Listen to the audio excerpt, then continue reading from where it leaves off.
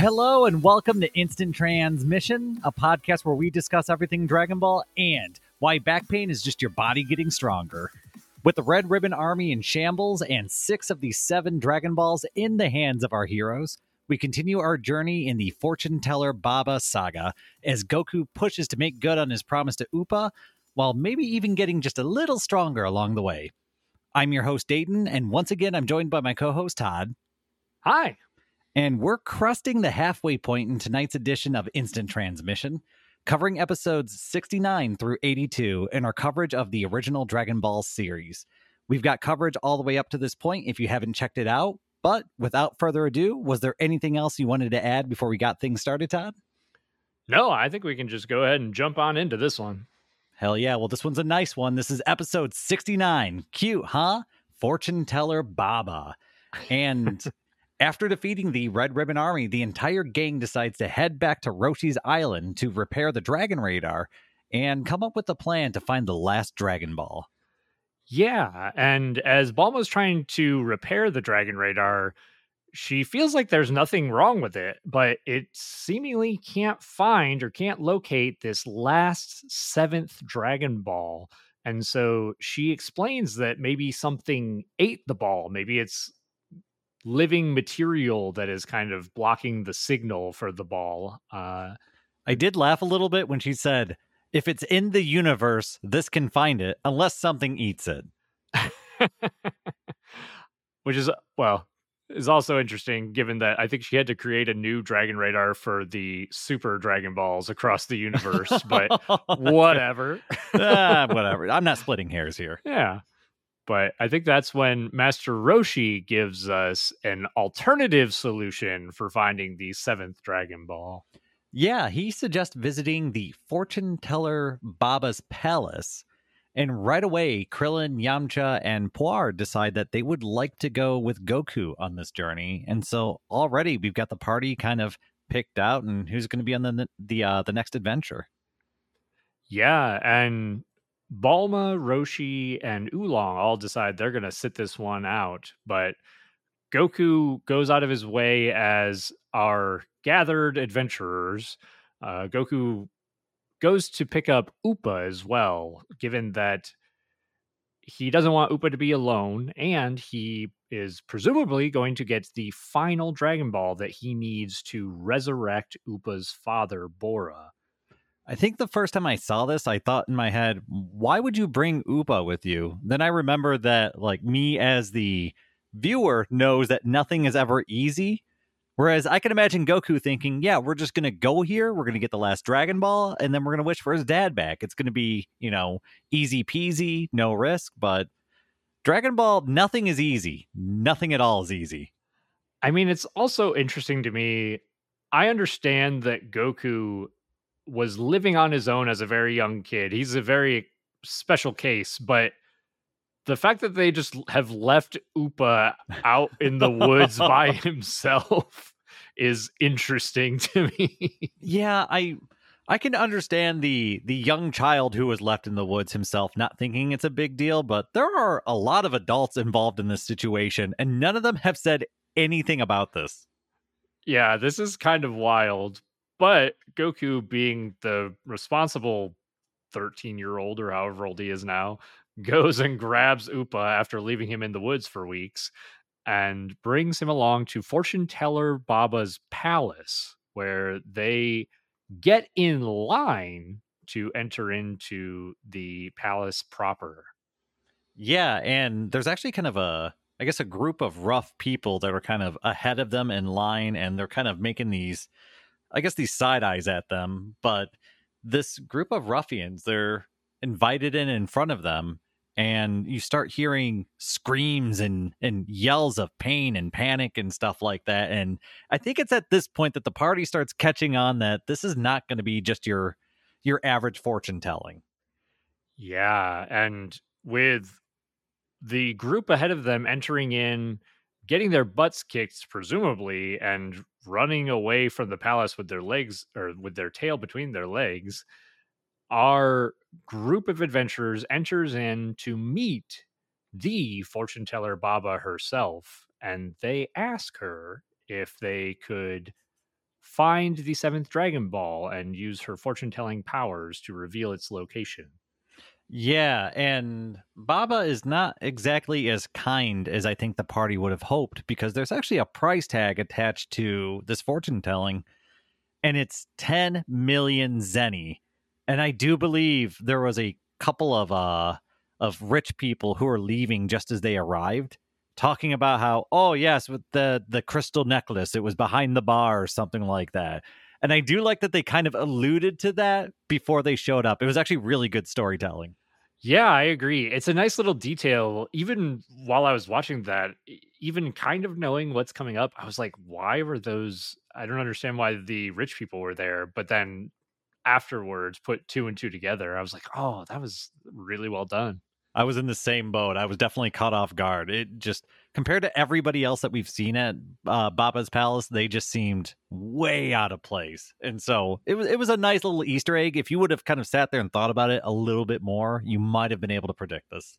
Yeah, absolutely. But Baba also, once our adventuring party says, we don't have that kind of cash, Baba gives them an alternative. And we presume that it's the alternative that the other guests were participating in, which is to fight her group of fighters. And if they win, they get a free fortune telling. Oh yeah, and this is, I mean, only in Dragon Ball would a fortune telling be able to be paid for in a tournament. Hey man, I'm not complaining. It's a fun tournament, but I think that pretty much takes us into the next episode as we begin the fighting. Yes, and this is episode 70, Assault. We are the five warriors. And we have Goku, Krillin, and Yamcha stepping forward to take on Baba's champions. They're kind of leaving Upa, understandably, on the side since, yeah, he's got a lot of trauma he's dealing with and he's very young. And he probably can't fend for himself in the woods. Let's talk about that for a second. So our heroes step forward to take on Baba's challenge. And I found it interesting that the rules are basically the same as like the World Martial Arts Tournament, right? It's you fight until one of you is unable to fight any further, or if you're ringed out. So this is something that the viewer would be very familiar with at this point. Yeah, and we kind of jump right into it where Krillin says, "Okay, I'm going to be the first one." And he's pretty sure of himself. He's saying he's going to knock out all 5 of Baba's fighters. And he gets a little bit of a surprise when the very first fighter who shows up is not exactly your traditional combatant. He's got pale skin, sharp teeth, boxing gloves, and The boxing outfit got me. It really did get me. I mean, he's a vampire. He's a vampire, right? Like It's Dracula with boxing shorts and boxing gloves on. That's what it is. And honestly, it looks absolutely ridiculous. And I think even just the party thinks that this is absolutely ridiculous. This is a show. This guy's going to be a pushover. But we very quickly find out when Krillin charges forward that this vampire, his name is Fangs actually, yeah. that Fangs has a very unorthodox fighting style. He's doing weird like dance moves and like stretches and stuff like that at weird times. And Krillin's actually unable to really get a good attack on Fangs. And eventually he's kind of put in a bad spot when Fangs kind of gets a reverse hold on him. And Krillin's struggling. Yeah, and to do so, I thought it was an interesting tactic where Fangs actually turns into a bat and then just flies around dodging Krillin's attacks and kind of wears Krillin out and then dive bombs him from behind and just lashes his teeth into Krillin's bald head, getting a nice succulent taste of that juicy noggin. And the brain damage. Oh no.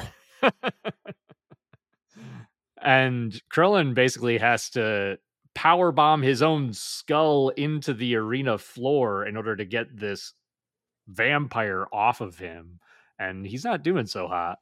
No, the vampire has done his damage at this point. All the teeth sunken deep, and he's got several little puncture holes in his head where blood is just kind of I guess, shooting out, especially when he's angry.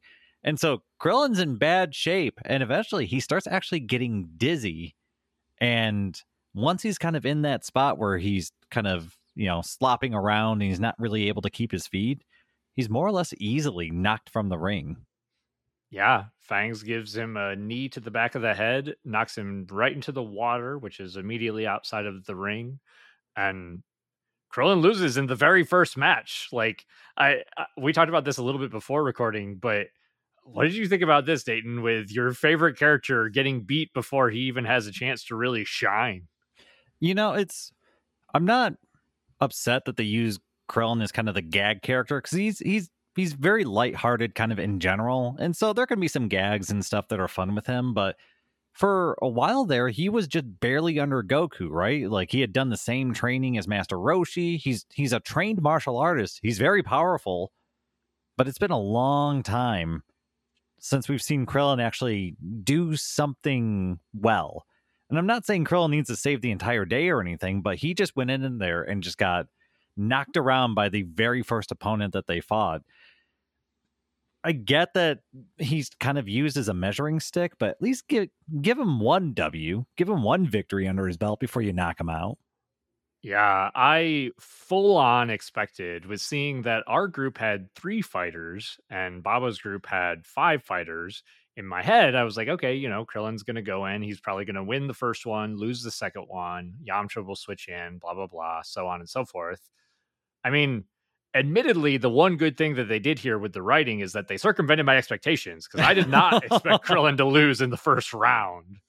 They very early on they've set Krillin up for failure, and they're going to continue this trend for many, many unfortunate years. I mean, we can make a comparison to the Tournament of Power in Dragon Ball Super 20 plus years, no, almost 30 years later, probably. Oh, geez. Yeah, and I think the abridged Krillin owned counter doesn't even count original Dragon Ball, so oof. Yeah, it is. I mean, they could add a lot to that counter if they did OG Dragon Ball. So, honestly, I was pretty upset with it just because Krillin didn't even do anything cool, really. He didn't break out any techniques. He didn't even really land a hit. It was just, he just kind of got dunked on and then sent off.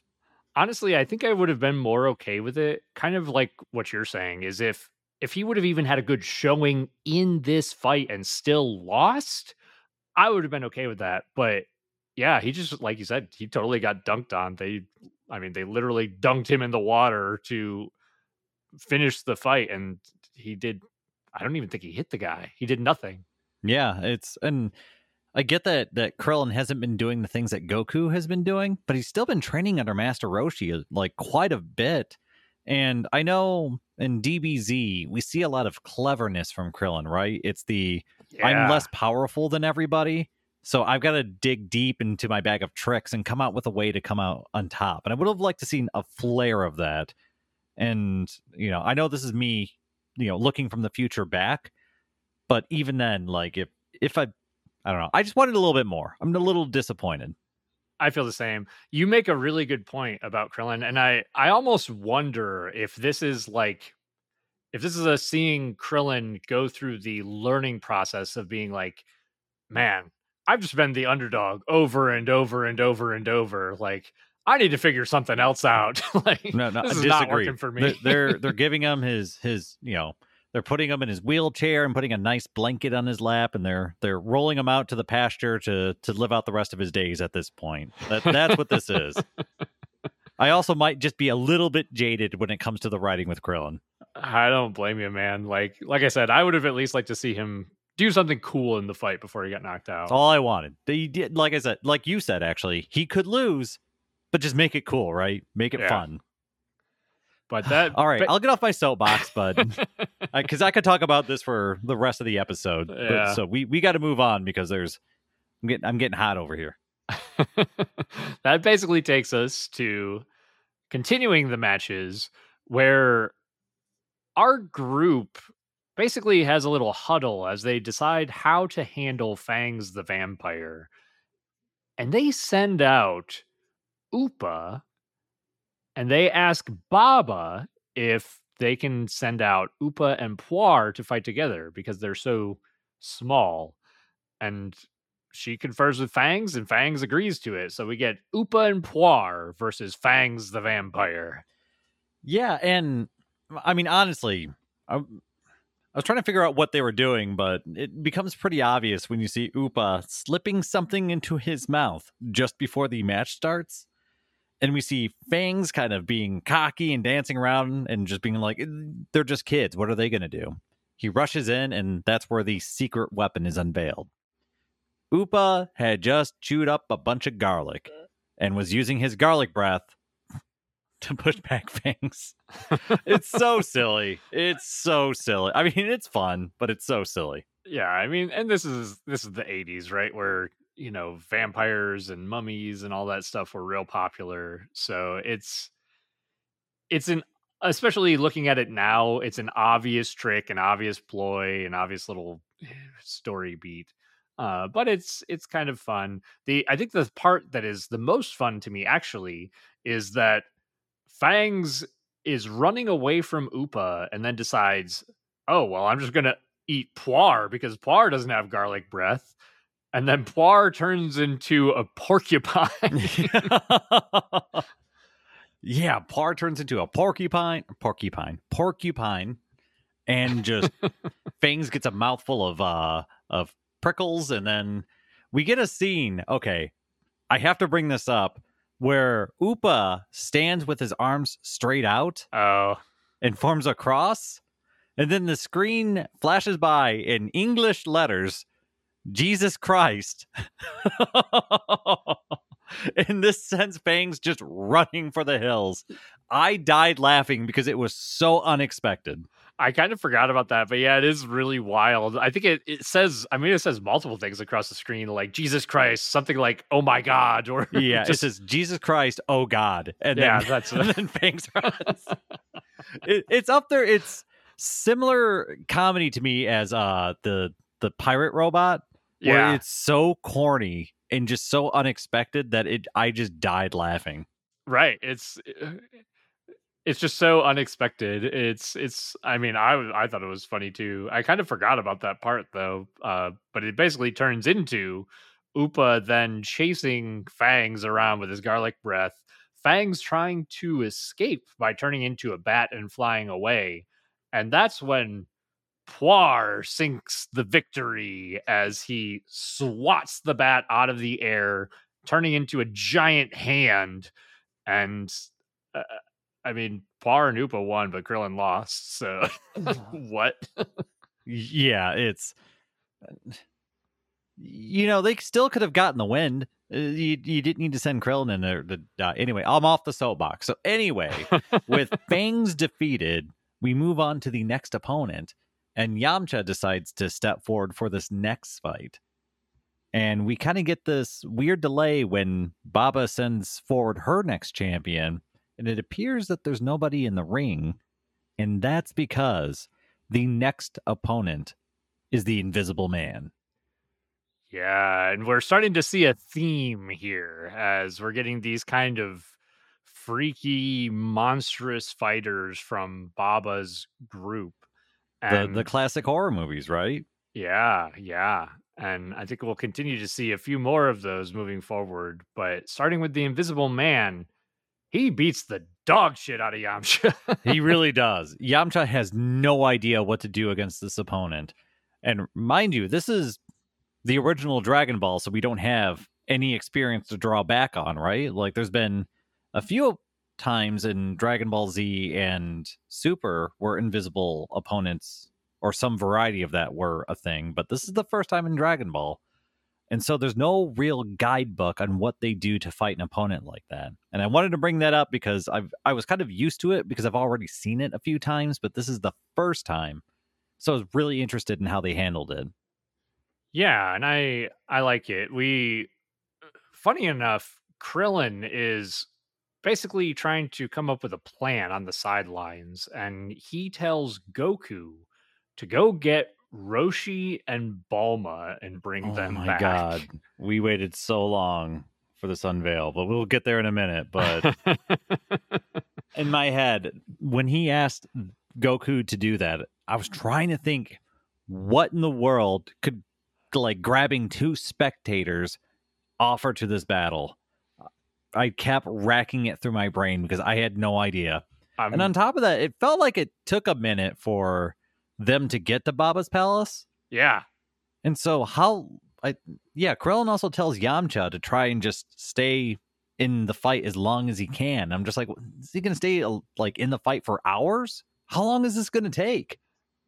Yeah, there in terms of time, there was definitely a disconnect in my brain in terms of how long it was going to take Goku to get there and back again, but I'm very curious moving into the next episode to hear what you have to say cuz I knew what was going to happen. Oh, you did. Okay, so you were tipped off. Yeah, and I mean I've watched Dragon Ball. It's been years, but I remember details of it. This was one of the details that I did remember that unfortunately stuck with me for whatever Oh, reason. geez. All right, we'll get to that detail, but we get towards the end of the episode with Yamcha kind of, I guess, pushed to his limit, and he decides to close his eyes and just focus on listening for his opponent. And the episode kind of ends right there. Yeah, and I think that takes us right into the fight continued in the next episode. Yes, which is episode 71, A Great Do or Die Bloody Battle. Ooh, buddy, that's a hell of a name right there. I didn't realize it was called that. But the episode begins with Goku arriving at Kame House, and he's able to find Bulma and Roshi kind of nearby with Launch and Oolong kind of flying off to somewhere. And I can only describe this as Goku basically kidnaps Roshi and Bulma from the plane and just drags them back to Baba's place. I'm not gonna lie, I kind of love that scene. I love just seeing Goku smash into the cockpit of this plane that they're flying and grab both of them out of it. I was not expecting him to do that. No, I wasn't either. I was like, oh my, this is way more violent than I expected. Yeah, me too. I was like, oh, all right. I guess we're going with violence. So yeah, Goku kidnaps his friends and heads back towards Baba's place, and he actually arrives back there in pretty darn short time. yeah, and kind of in the interim, we get to see what Yamcha was trying to do using his hearing. He closes his eyes and focuses on the sound of this invisible man. And we actually get a couple of really cool visuals as the audience getting to see little blades of grass being pushed down in the arena and hearing the little footsteps and movement of this invisible man. And Yamcha actually lands in a few solid blows. He uses his hearing really well. It's actually a cool scene to watch, but it doesn't last very long as Baba decides she's going to take matters into her own hands. Yes, and she opens her beautiful Baba mouth and lets loose a beautiful Baba song to fill the air with sound. And at this point, Yamcha is no longer able to listen for his opponent, and he's more or less right back to where he started. Yeah, and so this turns into uh actually one other thing that they try before Goku arrives, I think, is Krillin and the rest of the gang play on the Invisible Man's vanity by just shouting out compliments to him. And so the Invisible Man starts talking in response to those compliments. And that gives Yamcha the opportunity to land another few blows. But the trick only lasts once or twice. And then the Invisible Man zips his mouth shut Yeah, and continues to pummel. under the advice of Baba, who says, your strength is in your silence. She's like, shut your mouth and fight. Oh, geez. So at this point, Yamcha can't really hear his opponent. His opponent is keeping his mouth shut, and Yamcha is getting more or less just kicked around the arena and is in really dire straits at this point. But luckily, it's around this point that Goku arrives with Roshi and Balma, and Krillin's plan is finally unveiled. Oh man. And this is wild. I mean, Bulma and Roshi are kind of upset that they're even here. Krillin is placing them in position where Roshi is facing the arena. Bulma's facing away from the arena, kind of towards Roshi. And Krillin waits for the perfect moment and then drops Bulma's shirt. So, yeah. It's. Mm. Like, there's so many other ways they could have done this, but they had to go with the Bulma boobs nosebleed gag. Yeah, I don't know. I'm reliving it right now and just I So yeah, Krillin's plan was to reveal Bulma's lovely lady lumps to Master Roshi and have him fire blood out of his nose into the arena, coating the paint or the Invisible Man with blood, so that way he can now be seen. I This don't is know. It's the age old thing of just, well, it's the invisible guy. You just got to paint him with something, right? But the way the lengths they went to do that just blows my mind. yeah, like they could have used anything. They could have I mean, Goku could have gone to the town and gotten a bucket of paint. Like there's any number of different things that they could have done. And the some of these more perverted childish gags, they don't bother me all that much, but this one just felt like they were going out of their way It to was put this way in too here. elaborate. Also, it brought up questions of how far were they and like logistics and all this other stuff. It's just they literally stopped at a little tourist town on their way to Baba's, and Goku could have just gone there and grabbed a bucket of paint or something. Right. Anything, paint, oil, whatever, anything that would have stuck to the guy. It really would not have been difficult, but they went with the It was a nosebleed. lot of effort for a boob gag. Just have to bring that up.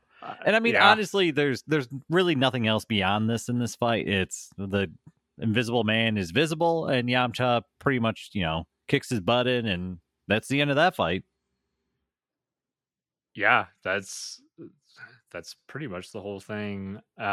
We do actually get by the end of this, now that we've got Roshi here, Roshi reveals that Baba is his older sister. So that's an interesting little tidbit that we didn't know going into this. And unfortunately, they are not close to each other. They forget about each other's birthdays. They don't get along. Yeah, and we get just a few brief interactions to express that, but that turns into Baba telling our group of adventurers that she wants to move locations into her palace, and she starts taking everyone to what Roshi refers to as the Devil's Toilet. This arena, when they get there, makes me laugh so hard. I do think it is hilarious, and I'm glad they went to the effort to do this. I love it, honestly. It's silly and it makes the fights interesting, but basically what it is I say we is have to explain it. I just opened that door, so yeah, it's essentially a pit where there are two statues of what look like devils with their tongues extended outward to meet in the middle of this pit, and the tongues create a bridge where our fighters are going to be fighting. But at the bottom of that pit, there is it is filled with I could only call it acid. It basically is described stinky acid. stinky acid that will kill anyone that it touches. And oh, did I mention that there's also a toilet roll in the background? Yes, the devils are actually sitting on toilets. I didn't even notice that. And there are toilet paper rolls on either side that you can see in several shots. It is absolutely incredible. It is my favorite arena. I want to play Super Smash Brothers on that arena all the time. It's so good. Like it feels like something that you would see in a fighting game, right? Like It really the devil's does. toilet. I mean, it's one of those things where it works because it's Dragon Ball, right? Where it's serious, but it doesn't take itself too serious. And so you have this really serious situation. And I mean, I mean, it's devils and acid and death, but somehow they make it slightly silly because it is the devil's toilet. It's perfect. I freaking love it. And it works because it's stinky acid. 10 out of 10 story writing. Toriyama's a genius. See, whereas the boob gag felt really shoehorned in here. Enforced. Very forced. This is a perfect combination of serious drama with silly comedy that kind of overlays the drama but doesn't undermine it. So nobody brings it up ever. The background, the toilet rolls, the nothing. They are completely serious about this situation, and I freaking love it. Oh my. So good. I mean, I feel like it's something that, I don't know, like you'd see in One Punch Man or something like that, where it's just this very serious situation, but really it's ridiculous. Yeah, I love this. And we get a short scene where Baba tries to trick Goku. She feeds him some food and she tries to drop bricks on his head because she's worried about him. She thinks that he's a serious threat for her fighters, but Goku knocks the bricks away. He eventually makes his way to the arena to see Yamcha enter into the Devil's Toilet.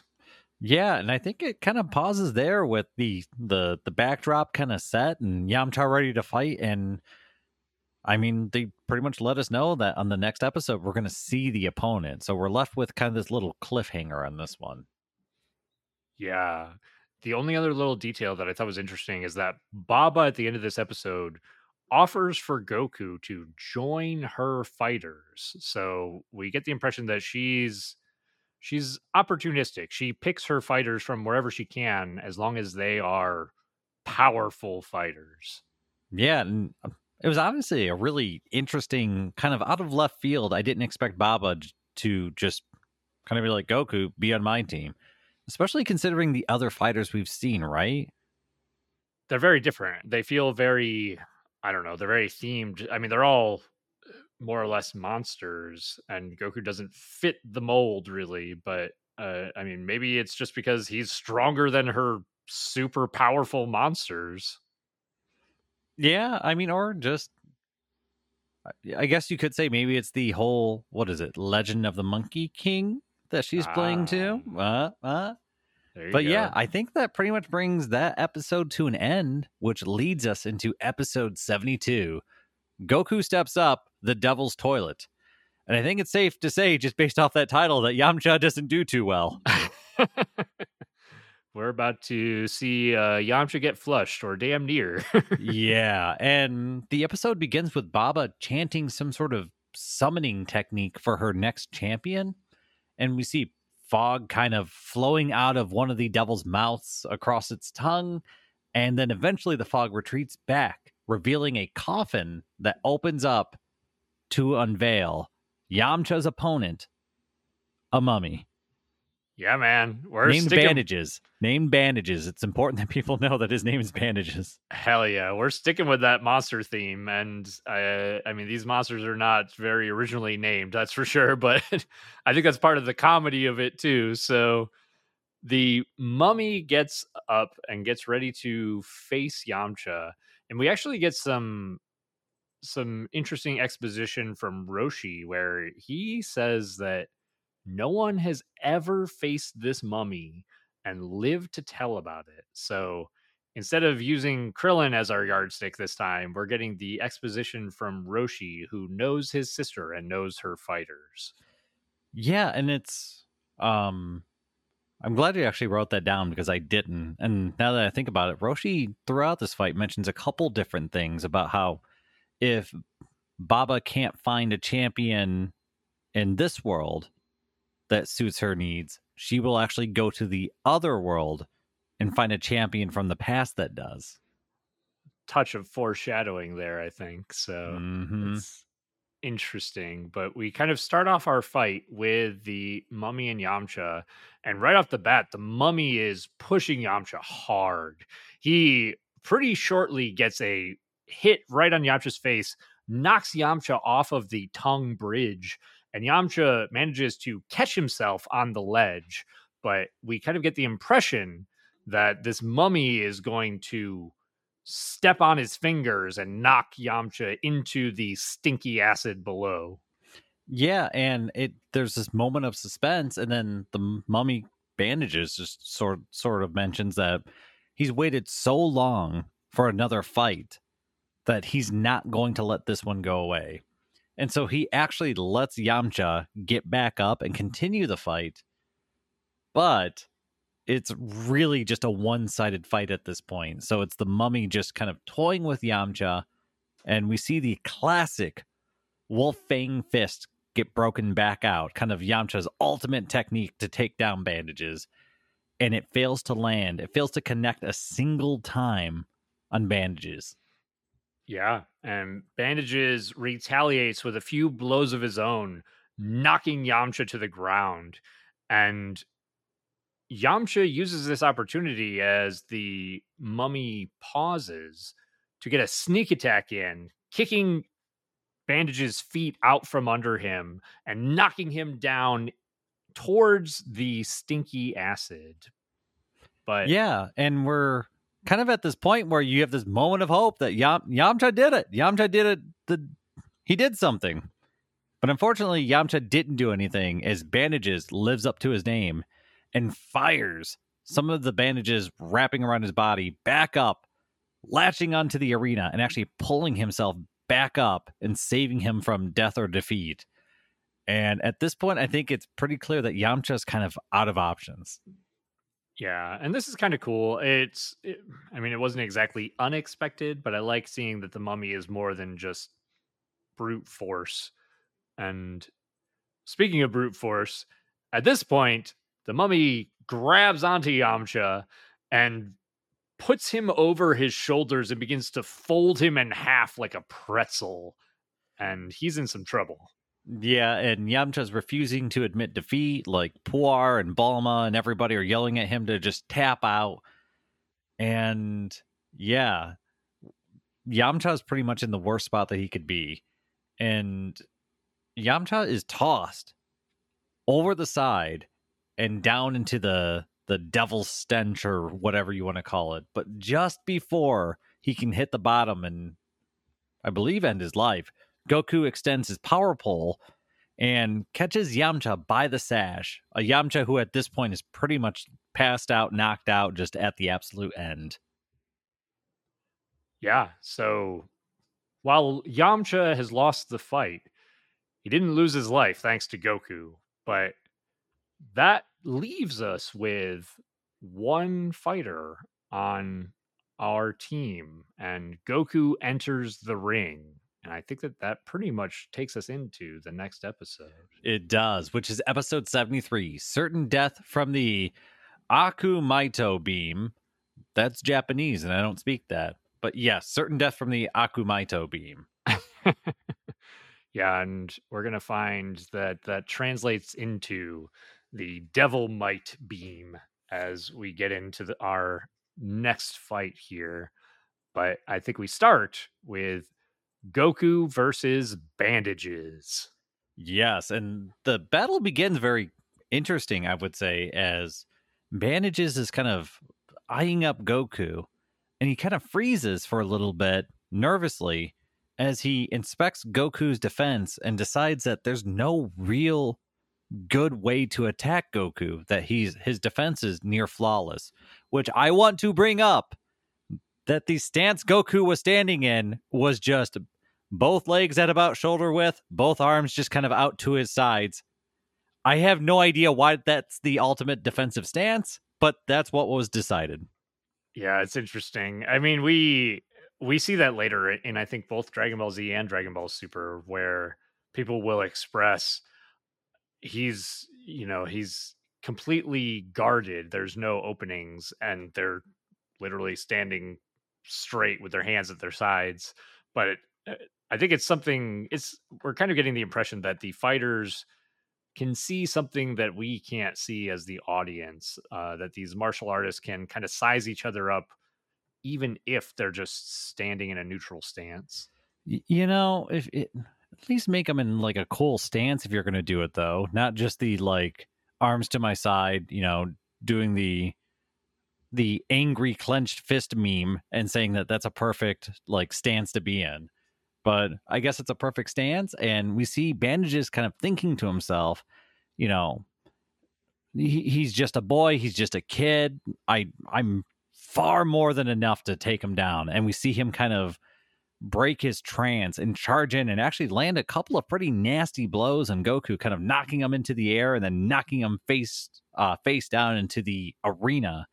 And we see Goku kind of lying there motionless for a minute.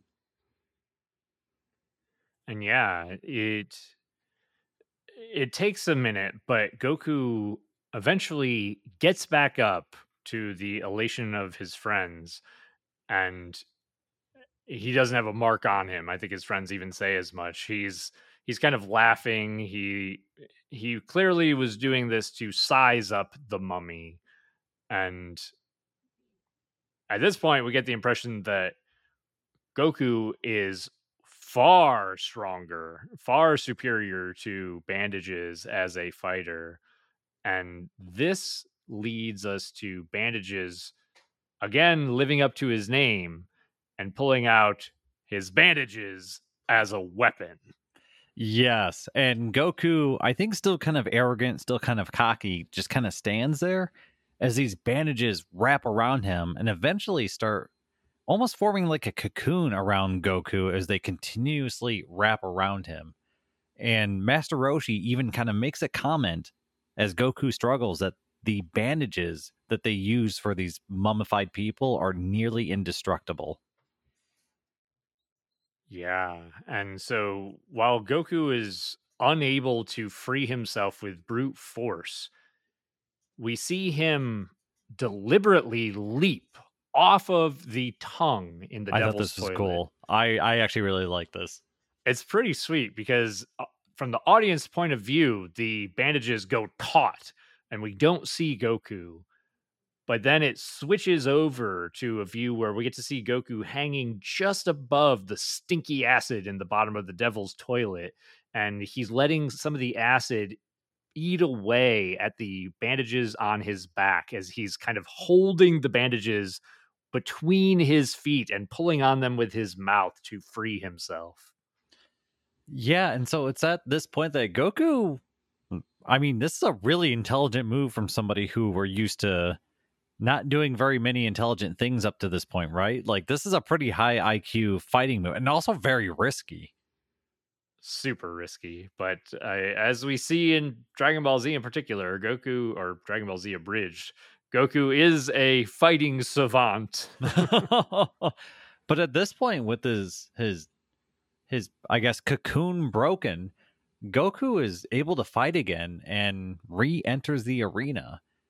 And I think at this point it's a pretty quick ending to the match as the bandages are tried again. Goku doesn't let it work. He moves in, delivers a pretty serious blow to the midsection of bandages, and bandages just kind of collapses to the ground.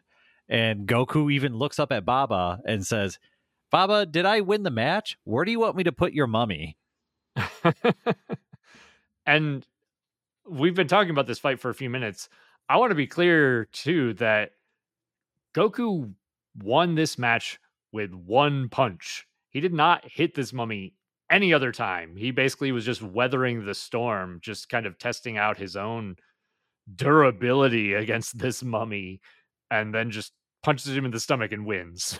This is the equivalent of it, like when Goku gets Super Saiyan. Every other time after that, he fights while not being Super Saiyan. This is comparable to where it's just the sizing up the opponent and seeing what they can do and kind of testing his limit, sort of thing.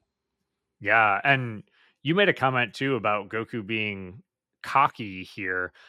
I thought that was interesting, especially because as I've been watching this, there's I think it's Whis in Dragon Ball Super who makes a comment about Goku is too arrogant, too cocky in his fights, and he needs to change that. And that's kind of like what leads us into Ultra Instinct. But I've seen debates on the internet with people stating that Goku's not cocky. Like, why would you imagine that Goku's an arrogant fighter? That's a silly comment for Whis to make. And I mean, you could make arguments about that for maybe Dragon Ball Super or Dragon Ball Z, but in this moment in Dragon Ball, Goku is super cocky about his abilities. I mean, how many times has Goku in Dragon Ball up to this point let his opponent kind of power up or use their technique or I guess get away with whatever they want? It's Many we've seen it times. all over the place at this point in even just Dragon Ball, where he could have, ended the fight quickly, but instead he let his opponent kind of do whatever they wanted. Now, mind you, sometimes you could say it was him being naive, right? Like he doesn't know what they're doing, so it's just like, I don't know, I guess do it. But this was definitely not the case. Goku had the means of winning this fight, and the rules were clear from the beginning. It was to beat the opponent so that way he can wish for his friend's dad back.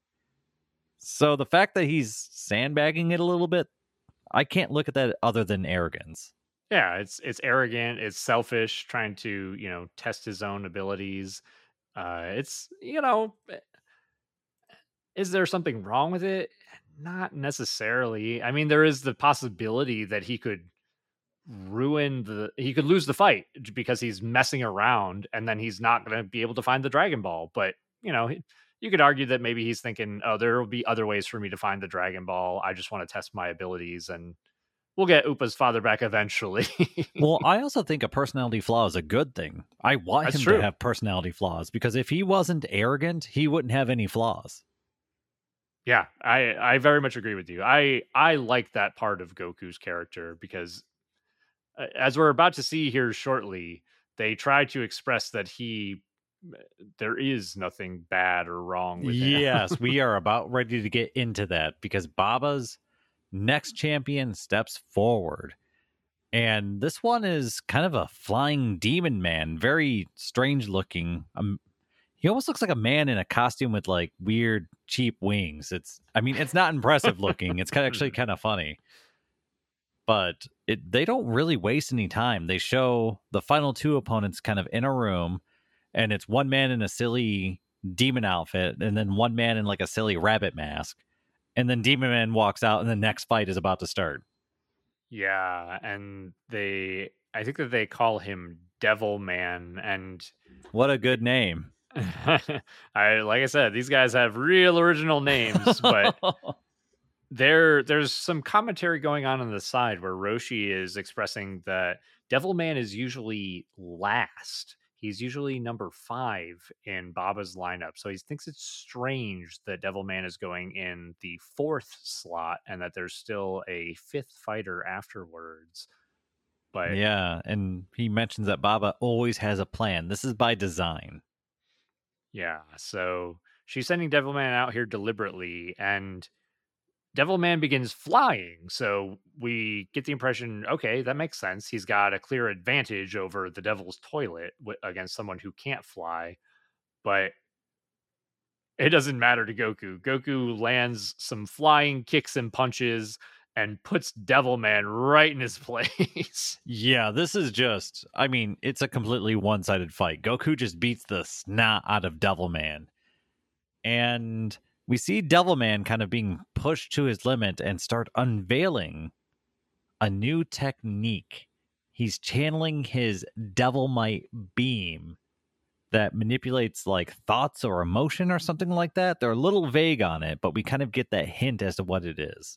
Right. And they kind of leave us with that cliffhanger as we move into the next episode, continuing the fight between Devilman and Goku. Yes, which is episode 74, A Glimpse at the Mysterious Fifth Man.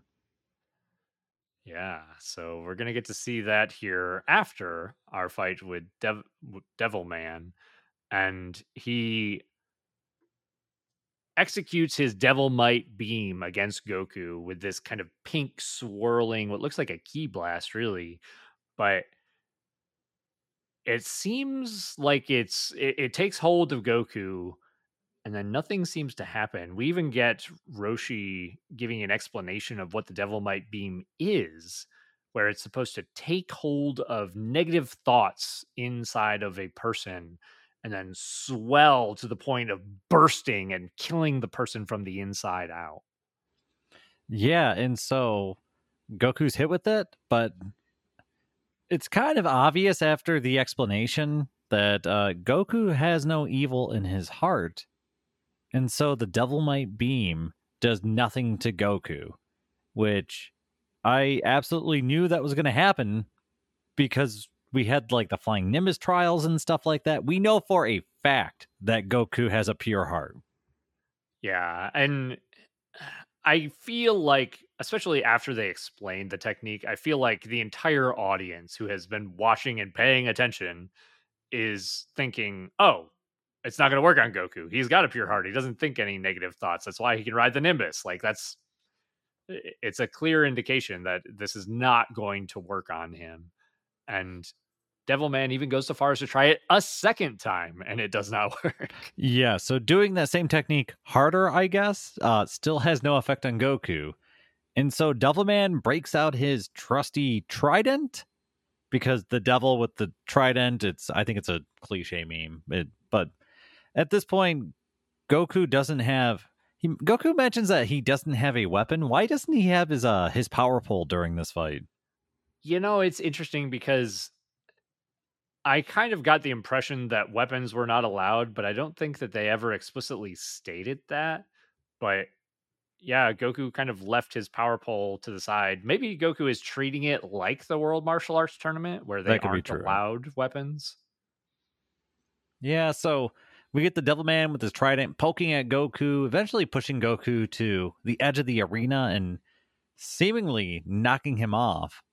But Goku's able to kind of clamber back on the other side of the arena with his tail.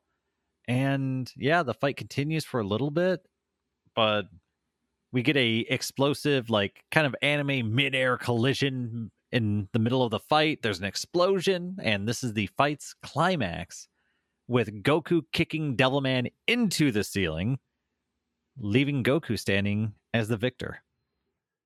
Yeah, despite the trident or pitchfork that Devilman was using, giving him a little bit of an edge, Goku still annihilated him. And there's kind of a fun comment here from Roshi as he's been talking about Goku's power, surprised by Goku every step of the way, because Roshi didn't think that Goku would even be able to defeat the mummy. And now, this is kind of what I was talking about with you earlier, Dayton, where this is just really cementing the gap between Goku and what will be the other Z fighters, where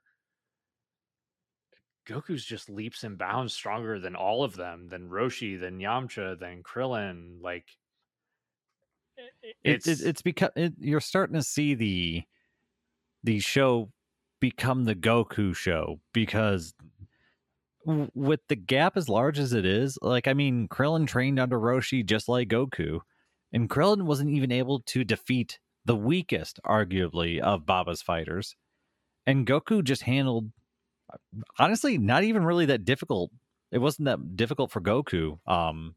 What was Baba's strongest fighter, at least for a long time, and so now I mean, it's the Goku show, and I get it.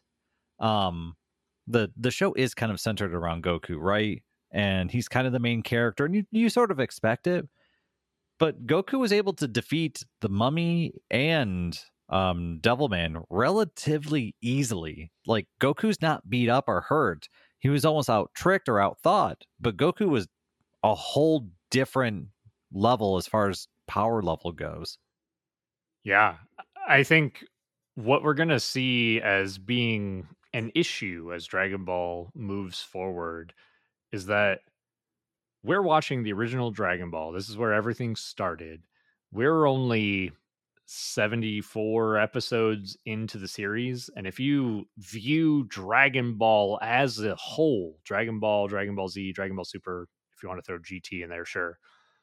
I mean, we're looking at upwards of 600, 700 episodes of content. So we're maybe a tenth of the way through that content, and Goku is already spreading that gap of power between him and the other fighters. Like, that gap's gonna get real big. Yeah, and honestly, I don't think I'd be upset if Goku beat the Mummy and beat Devilman. but like it was tough, right? Like I don't think I'd care as much if it was a real struggle to get through Devilman or something like that, where it's just like, yeah, he's the head of the pack, but he's not like that far ahead sort of thing. But he's so much stronger than all these opponents who are beating all the other Z fighters that it just seems like okay, why would anyone else do anything? It should just be the Goku show at this point. Just retire everybody now. Yeah, it's it'll become a problem. They basically have to introduce new characters to prevent it from being as much of a problem as it would otherwise be, which we'll see I also think the show soon. is less interesting with the other characters already kind of, you know, backed out of Sidelined. the yeah, sideline because now it's just like you're just waiting for Goku to do stuff. It's it was kind of fun seeing Krillin fighting in the underground tunnels against Blue Yeah, because he yeah, actually pushed Blue to kind of a limit and like it was only kind of unveiling what is kind of a cheap technique in a fight that Blue actually won the fight. So like that was a lot of fun. It was a lot of fun to follow Krillin, and then Krillin tested the waters for Goku. Goku still walked into the trap anyway, but it was a lot of fun, and they weren't miles apart like they are now, and so it doesn't feel as good if you're a fan of anybody other than Goku at this point. yeah. I definitely agree. But that's gonna move us into our final fight here, where Yes. The fifth fighter is called forward. The man in a rabbit mask and halo over his head, which is, if this was your first time seeing Dragon Ball content, this would make no sense to you. yeah, and I mean Goku just fought a devil, right? So if you see the halo, you could be like, okay, maybe it's an angel. I I don't didn't even know. make that analogy. That's actually really fun. The devil and angel analogy. Yeah, I mean it. All of these guys have been monsters. So honestly, for me, even though I knew it was coming, that was my first thought. Where I was like, I guess people could assume that he's like an angel or something, but it looks like an old man in a rabbit mask with a halo. It does. And this old man asks if they can move this fight back outside into the fresh air. And so Baba, of course, agrees, and they head out to the outside arena, and we have our Z fighters kind of following behind this rabbit masked fighter. And we get some commentary where Goku mentions that there's something comforting about the smell of this fifth fighter. And this is kind of the first hit towards something. I love this dialogue. We even get Master Roshi saying that the mass fighter feels familiar and he has this impression that he's an incredible man for some reason. And we wrap up this episode as the fight is called to begin. And I think that takes us into the next episode where we're going to see our two combatants It start. does, which is episode 75 Clash, the Kindred Formidable Enemy.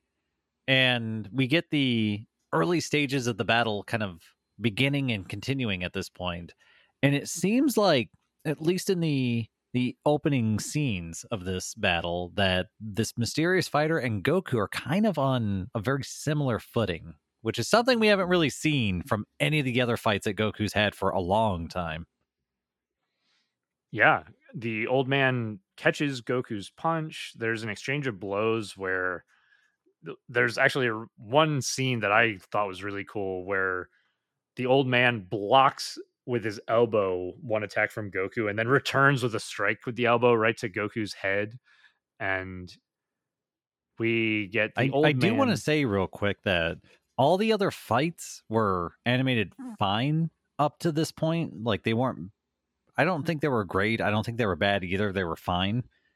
This battle was actually animated pretty well. It's one of the things that I like giving Dragon Ball credit for is that there's a lot of, I guess, deliberate animation involved in a lot of this.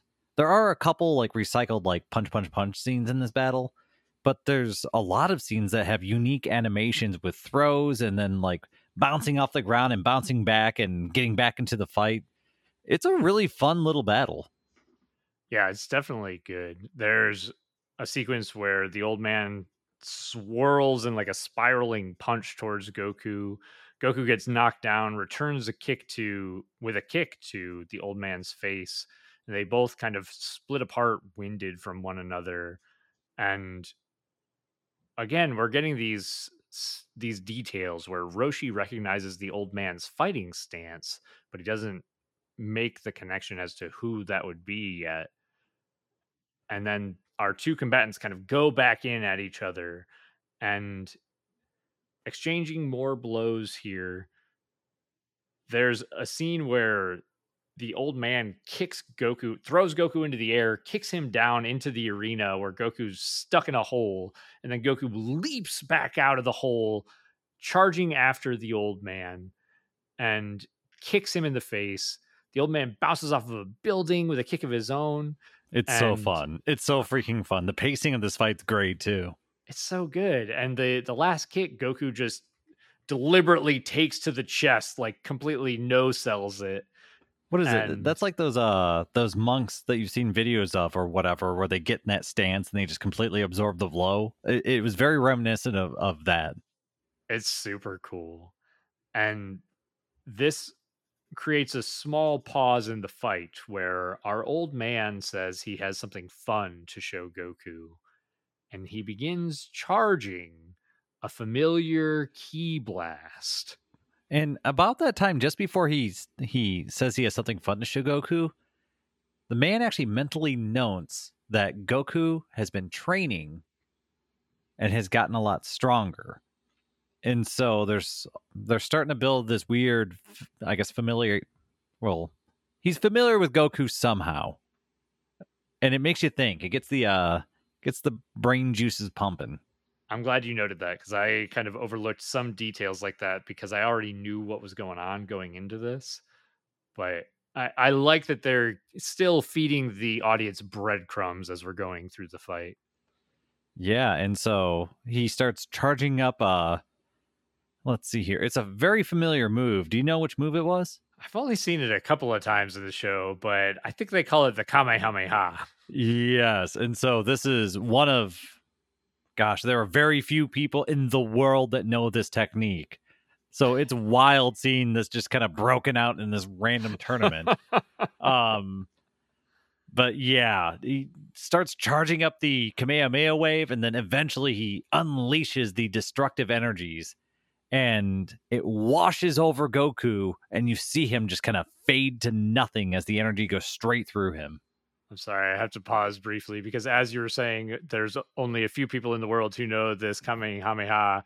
All I could think about was Dragon Ball Z Abridged, where they're like, yeah, only a few people know it. Like me and Krillin and Yamcha and Master Roshi and Piccolo that one time he decided to try it. What, are you going to beat me with your stolen techniques? I don't steal my techniques. King Kai, did I learn the Kaioken by my own? My fucking name is in it. A bridge tangent. So good. Also, the guy who voice acted Cell in that did just a 10 out of 10 job. Holy crap. So good. But anyway, so yeah, the Goku is just disintegrated by the Kamehameha wave by the mysterious Rabbit Man. But we find out that this Goku that was hit by the Kamehameha wave was actually an after image technique, which I freaking love. I love this use of the after image. Goku's got a small bag of techniques and he's starting to use them at the exact right times. Yeah, this was cool. I feel like the after image it's been used frequently, but not overused, I would say. Like you said, kind of it's used at the perfect times because we even see the Kamehameha engulfing Goku's body. And Goku, I actually had a mental thought where I was like, man, Goku's not even doing the fucking cross block. I mean, what is it, in the first World Martial Arts tournament that Goku was in? I believe Goku just he picked it up at the tournament or around then, and then decides just to use it because it's awesome. And I think Roshi just picks it out immediately, just punishing Goku for recklessly using the technique. And so since then, he's been, I guess, using it much more responsibly. It's a little bit more conservative. He uses it when it's needed, I guess, which we're about to see here as he leaps up into the air and he kind of dives towards the old man in almost like a Superman attack. And the old man even expresses, "Oh, that is a mistake," as he has no way to change his trajectory, and he's leaving himself exposed to an attack. So the old man starts to charge a Kamehameha, but then he hears Goku saying the same words I thought this was as so awesome. as Goku turns his Superman assault into a leaping aerial Kamehameha and blasts it at the old man before he can fire off his own. This was absolutely incredible. I will say at first I thought it was going to be a beam battle, which I was also pretty excited about. I was hoping for that too. I was like, oh, this is going to be cool. Oh, but just the masked man getting caught off guard by Goku knowing the Kamehameha wave and firing it mid-flight, crashing into the ground near Baba's final warrior, knocking him to the floor. And this is when Goku kind of lands and drops a pretty heavy knee on the knocked over old man. And it looks like the fight might be finished here. Yeah, the old man is kind of down and out for a few lengthy moments, but he eventually, as Goku is asking if he's going to give up, reaches his hand out and back behind Goku and latches onto his tail. Yeah, and this is, well, we could bring up Whis again, right? The Goku being warned about how he lets his guard down, his arrogance. I think this is another example of that, of Goku thinking the fight is over, thinking he's won, and letting his guard down and kind of getting caught with his pants down again. Yeah, and Grandpa, well, Uh-oh. almost let it slip. Almost let it slip. The old man here is going to take Goku by the tail. And actually, I think at this point is about where Roshi does reveal, as the old man slams Goku into the ground, that only the old man who raised Goku would be able to read his movements, fight on par with him, and know his single weakness would be Grandpa Gohan, the person who lived with Goku, raised him as a child, and was murdered by him as a great ape. Yes. And this episode kind of ends with that reveal, but also that reveal coupled with Grandpa Gohan holding Goku by the tail and just slamming him Hulk style into the arena. So it's very interesting. There are some conflicting emotions at this point. Yeah, and I think that honestly takes us into the next episode as we are going to come to the conclusion of this Baba tournament. Yes, which is episode 76, The Masked Man's True Identity. I hope they reveal it in this episode. But the battle continues, and we do get a brief pause like in the fight to show the Pilaf gang kind of testing out robots and spy gear and stuff like that. And they happen to just be looking through a spy camera when Goku's tail weakness is revealed, so that's even more out there at this point. Yeah, super convenient. It almost feels out of place. It's especially because we haven't seen the Pilaf gang in a while. A long time, yeah. But they do reveal that they have the 7th Dragon Ball, and they have it in a shield container that blocks the signal that the Dragon Ball sends out. So we find out why the 7th Dragon Ball can't be seen on the Dragon Radar at the very least. This was just a really weird spot to drop this because we haven't had any breaks from this story arc so far, and then this just feels out of left field. But anyway, we know where the Dragon Ball is, and it's with the Pilaf gang, and they're doing Pilaf stuff, I guess. Yeah, it's a little bit weird, but at least it is connected because we know that Goku is searching for the 7th Dragon Ball. But yeah, I didn't like getting pulled away from the fight with Grandpa Gohan either. But we're gonna dive right back into it as Grandpa Gohan continues to brutally beat his grandson. Yes, he is just Hulk smashing Goku around the arena with by Goku's tail, by the way. So Goku's just basically paralyzed, just taking it, and it's absolutely brutal. And it's so brutal that Grandpa Gohan actually rips Goku's tail off from the force of slamming him around the arena. So this was interesting to me. While since it's been a while since I've seen Dragon Ball, I forgot how this fight ended. And when I was watching Grandpa Gohan grab Goku's tail, he's not only intelligent, he knows Goku's weakness, but he's a martial artist. He has no reason to let go of Goku's tail if he wants to win this fight. And so in my mind, I was like, how in the world is Goku going to get out of this?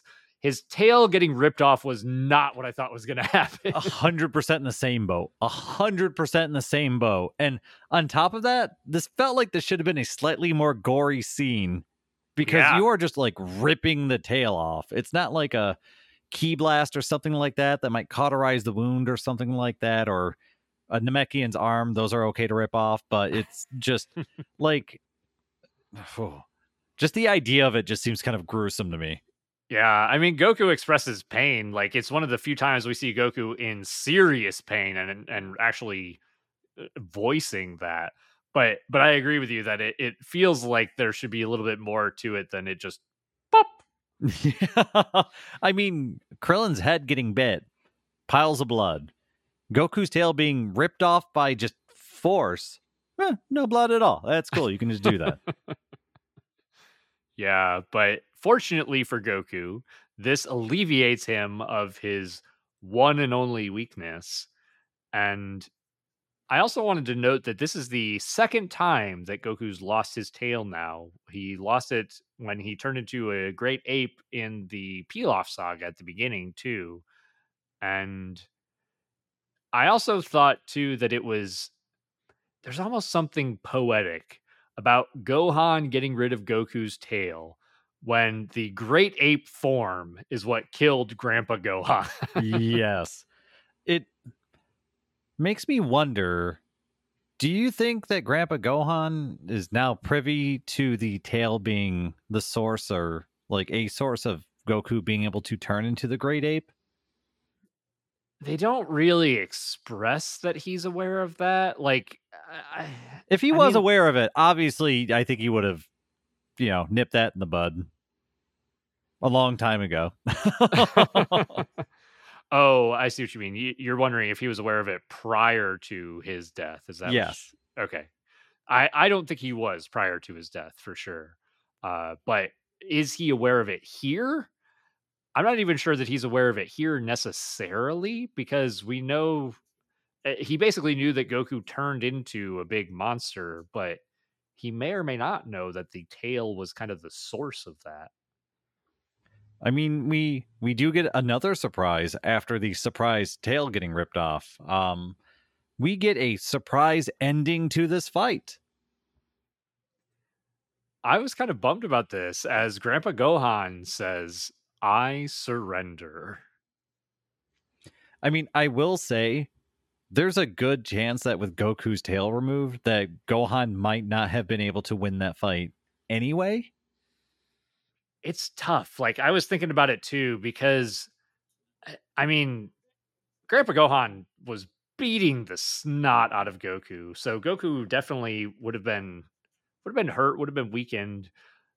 In addition to the fact that the last time in the world tournament where Goku's tail grew back, Goku makes a comment about how he feels so much stronger when he has his Oh, tail. I did forget about that. That's interesting. So Goku could potentially be significantly weaker in this moment, having just gotten the shit kicked out of him and losing his tail. And I mean, we've seen how many times Goku's tail has saved him from certain death or doom or falling or failing or 100 other things. Goku is very proficient with his tail, and it's an advantage that he leverages quite a bit. Yeah, it absolutely is. And actually, now that I'm looking through my notes, I don't think that I wrote this down, but Grandpa Gohan at some point even mentions that while Goku is strong and his training has been excellent for him, he still didn't take into consideration or do anything about his greatest weakness, which is his tail. Uh, and so uh, that's interesting to me. I think Gohan actually even says that to He Goku. does. He says that he's always told him, or I've always told you that your tail would eventually be your downfall. There it is. See, I think it was coming up right in this section, and I kind of forgot about it. Yeah, I paraphrased it a little bit, but I got the gist of it here. Yeah, and it's it's funny because it makes me think of Raditz off the top of my head. Oh, yeah, that is an interesting comparison too, given that Raditz was taken out because of his tail. So, Yeah, so it's just, I mean, it's funny. It's also, there's the Whis analogy of your arrogance and that sort of thing. It's Goku has had several masters at this point, kind of, or not this point, but by the time he reaches Super, he's had several like extremely high level martial artists, teachers, whatever you want to call them, kind of warn him about his dropping his defense and his recklessness and his arrogance, like all these various things, these themes that kind of go throughout Goku's entire life, that just these flaws that always seem to exist. yeah, I mean, it continues all the way to Dragon Ball Super too. So we get to see a few little changes here and there, which is good as he gets some character development. But this moment here is we kind of finally get a touching emotional beat as Goku sees his grandfather for who he is, as Grandpa Gohan removes the mask and Goku runs over, one of the few times that we really get to see some emotion out of Goku, as he runs over, hugs Grandpa Gohan, and he's just crying into his chest as he gives him a hug. Yeah, with the identity finally revealed, we see tears kind of pouring from Goku's eyes as he runs in for the embrace, and he mentions that I thought you were gone, and we get this kind of this emotional breakdown out of Goku, which we've seen Goku emotional, but we haven't really seen Goku show that softer, more tender side that just kind of let it all loose sort of attitude. And I mean, in the series, we've seen almost none of that. The Yeah, what was the movie we had just watched? the path to power. Yeah, the Path to Power. We get a kind of similar touching scene in Path to Power, which is done very well, by the way. And if you guys haven't seen that movie, freaking watch it because it's stellar. So good. But in this was a really touching moment, and this is the only human that Goku knew for the first like few years of his life. This man is the only contact Goku had with another human being. And for some reason that puts it on this whole different level. This is Goku's entire family basically. Yeah. I love moments where we get to see Goku being emotional and we get to see him, being angry on multiple occasions when he's defending his friends and whatnot. But I feel like it's pretty rare that we get to see him be vulnerably emotional. And so I like this moment a lot here. And Grandpa Gohan expresses that the mask was, he put it on to allow Goku to fight at his full power because he didn't think that Goku would really go all out if he knew that he was fighting his grandfather. Seems similar to something Master Roshi did, if I remember correctly. Yeah, yeah. I think even we kind of bypassed it, but Roshi actually had a good comment here in the last episode. Let me see if I can find it. Where, oh no, it's earlier in this episode where he says Goku has to hang on when Goku's getting slammed into the ground. Goku has to hang on, or Gohan's visit will be for naught. As Roshi kind of realizes that Gohan's here to hopefully teach Goku a few things in his return to the living realm. Yeah, and we get Gohan kind of revealing that Baba brought him back for just a day, which is something that will happen later in Dragon Ball again. But yeah, he only has one day left on, or only one day back in the living realm. and we get kind of a like I guess a recap of the adventures of Goku up till this point, which was interesting and fun. It was funny to Um, hear Balma's perspective. yes, but after the recap, Gohan just kind of says his goodbyes and then asks to be brought back to the uh, what's the other realm called? I think it's literally called The Other World. Oh, there you go, the other world. And so yeah, we get some goodbyes and he leaves. It's I have a complaint about this scene because I feel like it should have been slowed down a little bit and we should have had a little bit more Gohan and Goku conversation time and just the moment was very short. It was an embrace by Goku, a recap, and then he has to leave and says goodbye. Yeah, I don't disagree with you there. You know what they could have done? They could have removed those 5 wonderful minutes we had with the Pilaf gang. Oh gosh, yeah.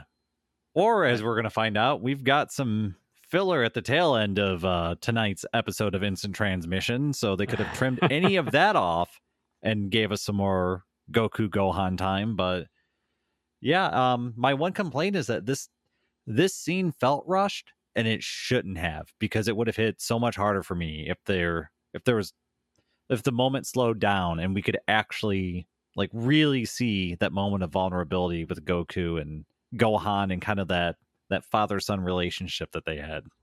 Yeah. Yeah, I would agree with you there. It while this scene did make me kind of teary-eyed just knowing what Grandpa Gohan means to Goku and just with how much I personally care about these characters, I think it could have been done a little bit better if we would have gotten some more honestly, just some more dialogue, just like Grandpa Gohan talking to Goku about his accomplishments, not just getting the kind of recap from Bulma's perspective. While that was kind of comical, I think having that intimate moment between the two, grandpa and grandson, would have been a little bit better. I mean, it was the reveal was good, the embrace was great, Yeah. but after that it just kind of is the recap and then Gohan says his goodbyes and it was just like, but this is such a big moment. This is such a huge important moment or even just a stepping stone for Goku to kind of, I guess, accept his grandpa's passing and maybe even learn a little bit and kind of reorientate Goku or something. Just we could have really built something important and meaningful off this moment, but it was just kind of here's the important reveal and then we're gonna move on. It's just like, all right, but what did Goku really get out of meeting his grandpa again? Because it doesn't scream out to me. Yeah. And I think while it doesn't scream out to the audience, I think what I get out of it is that Goku got to show what he's learned and how he's progressed over the years that Grandpa Gohan has been gone. And Grandpa Gohan got to see that the child that he left behind, the grandson he left in the living world, is fine. He's doing well. In fact, he's doing better than well. He's incredibly powerful, incredibly successful, and I mean that in itself is incredibly powerful. Should they have expressed that a little bit more in the dialogue, in the characters' actions, and the way that they did the writing in this scene? Absolutely, but it still hits me in the feels just kind of inferring all of that myself. Oh yeah, it's like I said, it's I like the idea of it. Just give me a little bit more. Let's slow it down. Let's spend a little bit more time with Grandpa Gohan. Also because we haven't really met Grandpa Gohan up to this point, so it kind of would have been nice to maybe learn a little bit about Grandpa Gohan and then so that way as we move forward we can kind of see where Goku's coming from. See how Goku was raised and who imparted their lessons and their personality on young Goku. It's really funny with you saying that because right now, especially with what's happening in the Dragon Ball Super manga, there's a lot of there's a lot of content and a lot of controversy surrounding Goku's father, Bardock, and everybody's Well, a bunch of people really love Bardock and really want Goku to meet or learn about Bardock. Why? Yeah, exactly. It's like, why? Like, Grandpa Gohan is Goku's dad, as far as I'm concerned. Like, Grandpa Gohan found him and raised him and took him in as if he was his own, as if he was his own flesh and blood. He raised him no different. And that's just, I don't know. That's the stuff of legend right there. That's the kind of stuff that really makes my heart swell. yeah, you basically read my mind and said exactly what I was thinking, because it's funny how much people care about Goku's father Bardock, and I don't know that people care less about Grandpa Gohan necessarily, but just how little content we get that involves Grandpa Gohan. It's interesting to me. I mean, my thing is I could have never have learned about Bardock, and my opinions on Dragon Ball as a whole thing would not change. Yeah. Like, Yeah. I honestly don't think I would be really losing anything. I mean, if you want to go into Bardock as a character and follow him individually, he does have a pretty interesting story, right? Like trying to get his kid out of there, realizing the bad situation, blah blah blah. But might be going off on a tangent here. Might be off subject just a little bit. I mean, I'm good at veering us off course, so we'll try to turn the ship back into the harbor here. Yes. So Gohan says his goodbyes, and we get Baba doing the fortune telling thing, and we get the location of the final Dragon Ball, and it's in a car, a reddish car, about 200 miles away. Yeah, and we, as the audience, are aware that this is the Pilaf gang driving this car, and it pretty much wraps up the episode. I do want to point out here real quick. I've talked Something else about it. about Bardock, yeah. Something else about Bardock. No, we're gonna go the Grandpa Gohan route this time, and I totally missed this in when we covered Dragon Ball Super. I forgot to talk about this, but in Dragon Ball Super, when Goku goes to Baba again to resurrect Frieza for a day for the Tournament of Power, he's in Baba's palace. He's at the arena where he fought Grandpa Gohan. And there's a small sequence for about a minute or so where Goku is reliving that fight. It's really cool. There are videos on YouTube where they put the scenes back like side by side from Dragon Ball Super to Dragon Ball, where the fight with Grandpa Gohan and Goku in Dragon Ball is mirrored in Goku's actions in Dragon Ball Super. And I love that. I love that this, 40 or 50-year-old Goku in Dragon Ball Super is reminiscing about his grandfather, the man who raised him, in that moment when he's in that arena in Baba's palace. And it honestly, it's wild to me that that is not like pointed out or alluded to in any other way. Like, you literally have to go digging on the internet to be like, is that a thing? Is that a little Easter egg that they put in there?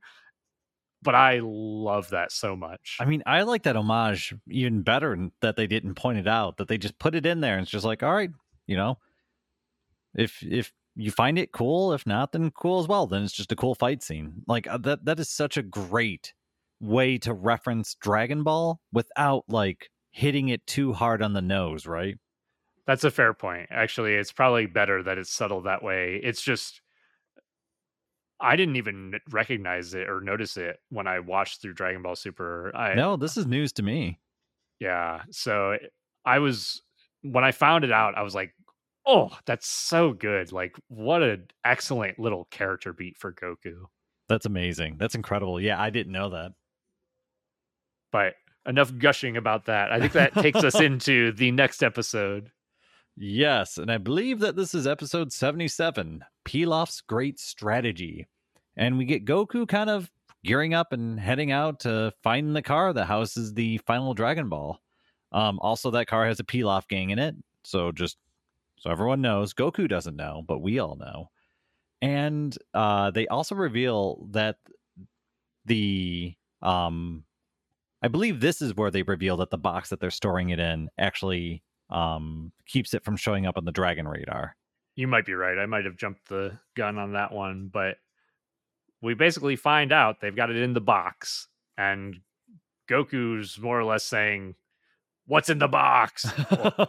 But he's basically saying, "Hey, give me the Dragon Ball. I need to use it for something important." And clearly, the Pilaf gang is like, "Nah, man, we want to rule the world, so we're gonna fight you with our sweet new power suits." Yeah, so they break out their sweet new power suits, and they also know, because of their spy camera, that Goku's tail is his weakness.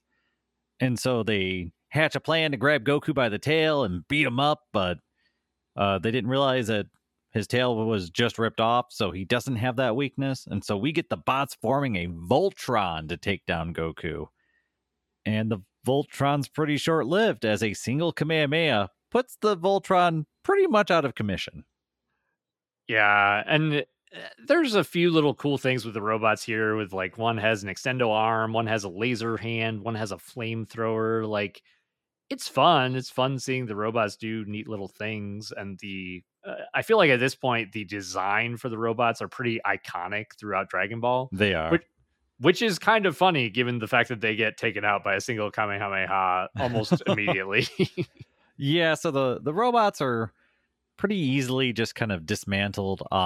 They try to run away, but Goku's able to throw their own missile at them, and this pretty much turns the remnants of the robots into nothing. And Goku's able to walk up and not only take the Dragon Ball, but his clothes were destroyed in the fight. So he steals Shu's outfit. So Goku's got some new threads.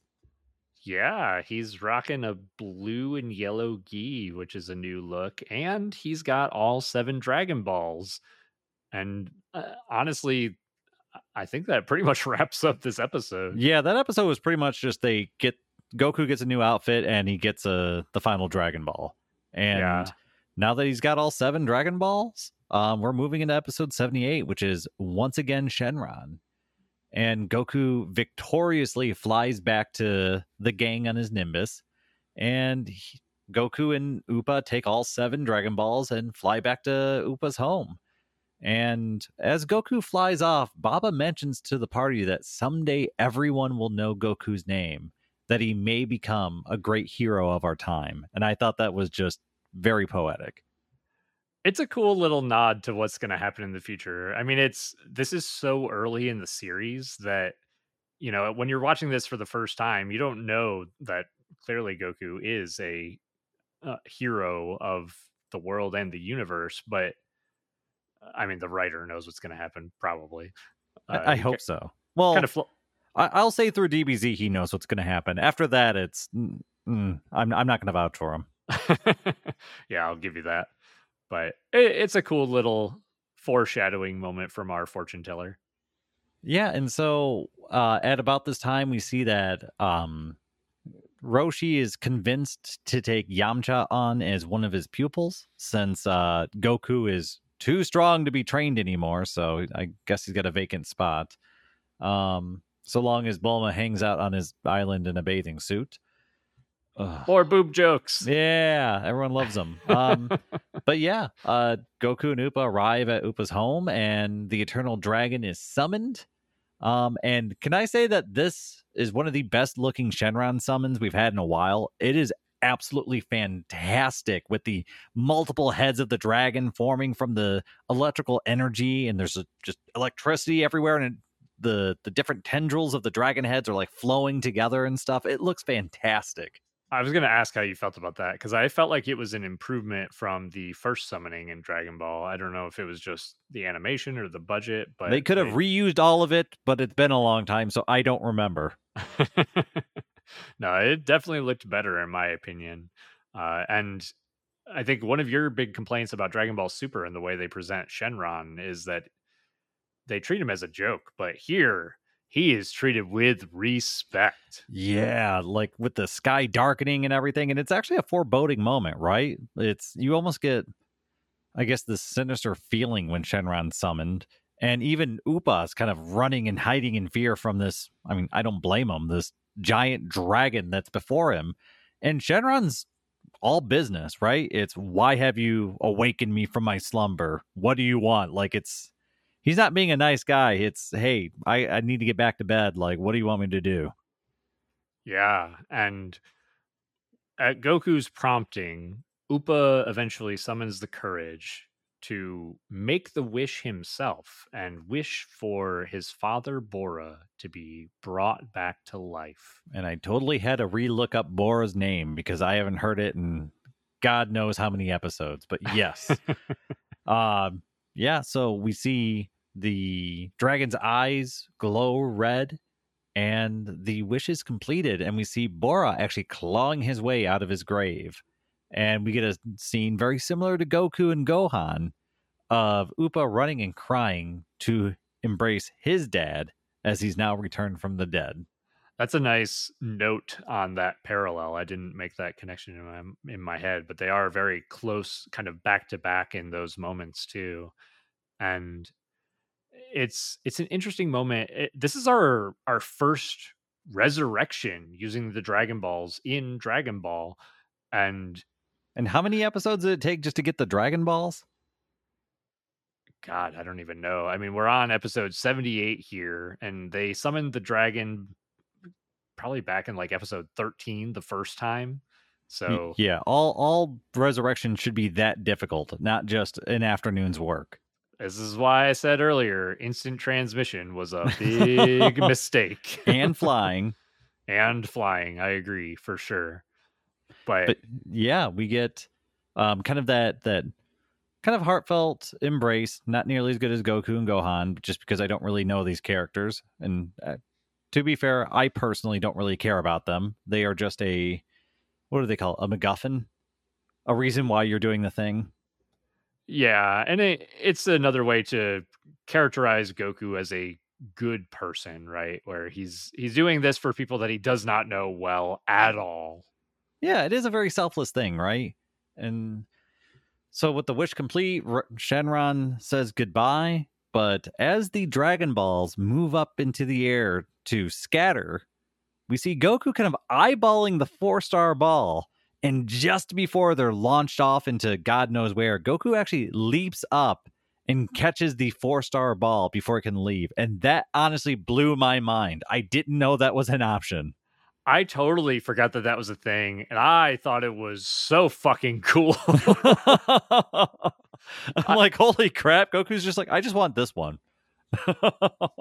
I also, though, like, I mean, this. I have so many questions. Does this mean that you could just jump up there and grab all of them before they... I went down that road for about 5 seconds and I said, there's no point. There's no point. Like, are we metagaming the Dragon Balls? Can we get them even quicker? Because that's not faster. something we need. Oh, geez. You know, I was just like, I'm going to let this one slide. That's fair. I also, though, like, the moment where they resurrected Bora, they made it seem, and they don't really talk about this or cover this in the dialogue, but they almost made it seem like it was a traumatic experience. And I can only imagine. Don't you say his name. Don't you say his name. I'm not sure which one you're talking about now, but the trauma that Krillin has gone through. I thought that's what you were going to say. I like that your mind immediately went to the fact that Krillin's been killed 13 times in Dragon Ball. The trauma I've gone through being a fan of that character, okay? Cut me some slack over here. I was just thinking about the trauma of being resurrected, period. But, I mean, Krillin's got some extra trauma going on there. He's got some baggage, all right? He's been exploded and impaled and other things that we're going to see in Dragon Ball. Oh, no. Oh, geez. But with a traumatized Bora back and Upa having his father back, Goku decides to take his leave. And I will say, Bora offers to like host a feast for Goku as a thanks. And Goku's like, nah, I'm too busy. You guys just like hang out or whatever. And I was just like, dude, just eat food with the guy. How often does Goku turn down food? That's a good point. I didn't actually notice that. I wonder, though, if we could give Goku the benefit of the doubt here. I wonder if Goku is thinking, especially with his grandpa on his mind, nah, I just want to give Upa and Bora some time together now that they are back together. I mean, I guess that's fair, but at the same time, like I saw the way Gohan handled Goku, so that you don't need a lot of time to do what you need to do. You need about 5 minutes. That's I mean, he could have like stood outside their tent for 5 minutes and then had a feast. Oh, jeez. But yeah, Bora's back. Goku's flying back off to meet up with the gang, and the gang does reunite, and they begin talking about their plans. We get Yamcha and Krillin training with Roshi. We get Roshi telling Goku that there's no point in him continuing his training under Roshi because he's already outgrown him. And so he suggests that Goku should just go out into the world and kind of live his own experiences and grow on his own. Yeah, this is big. This is a big deal for your teacher to tell you, "Hey, I have nothing left to teach you." And I also have just a very minor gripe about this in the fact that at least as far as we've seen on screen, Roshi has never taught Goku anything about martial arts. Admittedly, I think Goku fast tracked a lot of it kind of on his own, just because, like, what was it? Roshi, the big techniques we've seen him use are like the was it the after image and the Kamehameha wave, right? Those are the big ones that Goku has acquired, but there were a bunch that he used in the fight against Goku that Goku That's never picked true. up. That's absolutely true. Um, yeah, Master Roshi has not really taught Goku very much, has he? And even the stuff that he's taught Goku, kind of to your point, he didn't really teach it to Goku. Goku was just like, "Hey, that Kamehameha looks fun. I'm going to use that." And even with the after image, it was the same thing. I mean, Roshi used it in a fight against Goku, and that's how Goku learned it. But he didn't teach it to him. I do think, though, and I would need to kind of look more into this to verify this theory, but I do think a big part of the Turtle Hermit like training regime is just training your body and mind. I think that's a big part of it, where it's just you need strong mental fortitude and you need a body that can keep up with it, and that's kind of the Turtle Hermit way. Everything after that is your own experience and whatever else. But I mean, I'm gonna go with that as why Roshi isn't continuing to teach Goku, and it's because that's his specialty. And so outside of that, it's up to Goku to kind of figure out what direction he wants to go from there. Because Roshi developed the foundation of the house. It's up to Goku to build that house however else he wants. Yeah, and that's fair on some level. It's a little bit disappointing to me though because even again referencing the fight between Goku and Master Roshi, Master Roshi used multiple techniques that he never taught to Goku, and he used multiple fighting either stances or styles like the drunken style that he used against Goku that you know, obviously Roshi has knowledge about fighting, about martial arts that he could pass along, but he just doesn't. And to your point, maybe Roshi has seen the way that Goku learns and adapts. Goku even came up with his crazy monkey style after watching Roshi use his drunken fighting style. So maybe Roshi feels like that's more valuable for Goku. So I could buy into your what you're giving as Roshi's excuse or reasoning behind it, at least a little bit. Yeah, I mean, I need something to fill in that gap, and that to me is just the most plausible explanation I can think of. Is this is the training regime that Roshi has mastered and what he's taught to other people. And so at this point, it's like, well, you've already mastered it. Your body and mind are max level. They're maxed out. Like, yeah, I have techniques, but that's not what I teach. I teach this, and you've already mastered that. So now it's time for you to go off and learn something from other masters. Because I'm sure with Roshi, I'm sure he has those bag of techniques, but he's not necessarily a master in that technique or style that led to that technique, right? And so maybe he wouldn't be able to teach the full experience or something like that. Roshi just seems like he probably knows all those techniques because he's just been around for so gosh darn long that he's just kind of picked them up along the way. Yeah, yeah, he's certainly versatile, which I like. And I mean, Goku proves himself to be versatile as well. So, It's crazy to me how quick Goku can pick up a technique and how few techniques he has, even by Super. Yeah, honestly, that's a good point. I mean, 95% of his techniques are taken from somebody else, really, but even those are it's pretty slim pickings, to be I, fair. I mean, we're halfway through original Dragon Ball, and he has like what 40% of the all the techniques he knows by the end of Super. I mean, admittedly, he has a lot of techniques that he just doesn't use, like Oh, that's a good point. Because when's the last time you remember him using like the solar flare or anything solar like flare. that? That Yeah. was one I was gonna say too. Like he knows that one. There are multiple techniques like uh that he's learned from other people that he just never whips out. I think he's used the multiform technique like once or twice. Like he knows it, but he almost never uses it. There's a number of them, I think. Hmm. Well, shoot, he's a lot more interesting than he's portrayed to be. It would help if he actually used the techniques other than just the Kamehameha every single fight multiple times. But anyway, to get back on track here, so Roshi tells Goku that he's too powerful to be trained by him anymore, and that he should go out and live his own experiences and grow that way. But he has a caveat that he must travel by foot because he's not going to get any stronger if he just flies everywhere. Yeah, this is pretty cool. It forces Goku, and we're going to see that in the next couple of episodes, but it forces him to train his body in different ways, similar to his training at the beginning with Roshi, where he used the turtle shell and swam through the rivers and plowed fields with his hands, that sort of feel to it. Yeah, and I mean it's super. I think it makes things more fun when you've got to actually get to the destination, not bypass everything along the way, right? Yeah, And it's and with that, we get the group kind of agreeing to reconvene in 3 years when the next World Martial Arts Tournament is held. And they also let us know that the tournament is now every 3 years rather than five due to its popularity.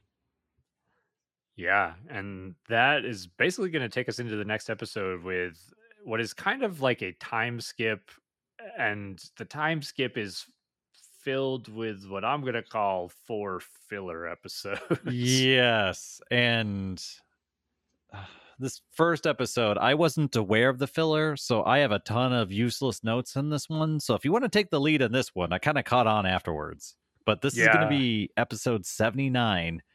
Oh, buddy, this name. Kinkaku and Ginkaku's man-eating gourd.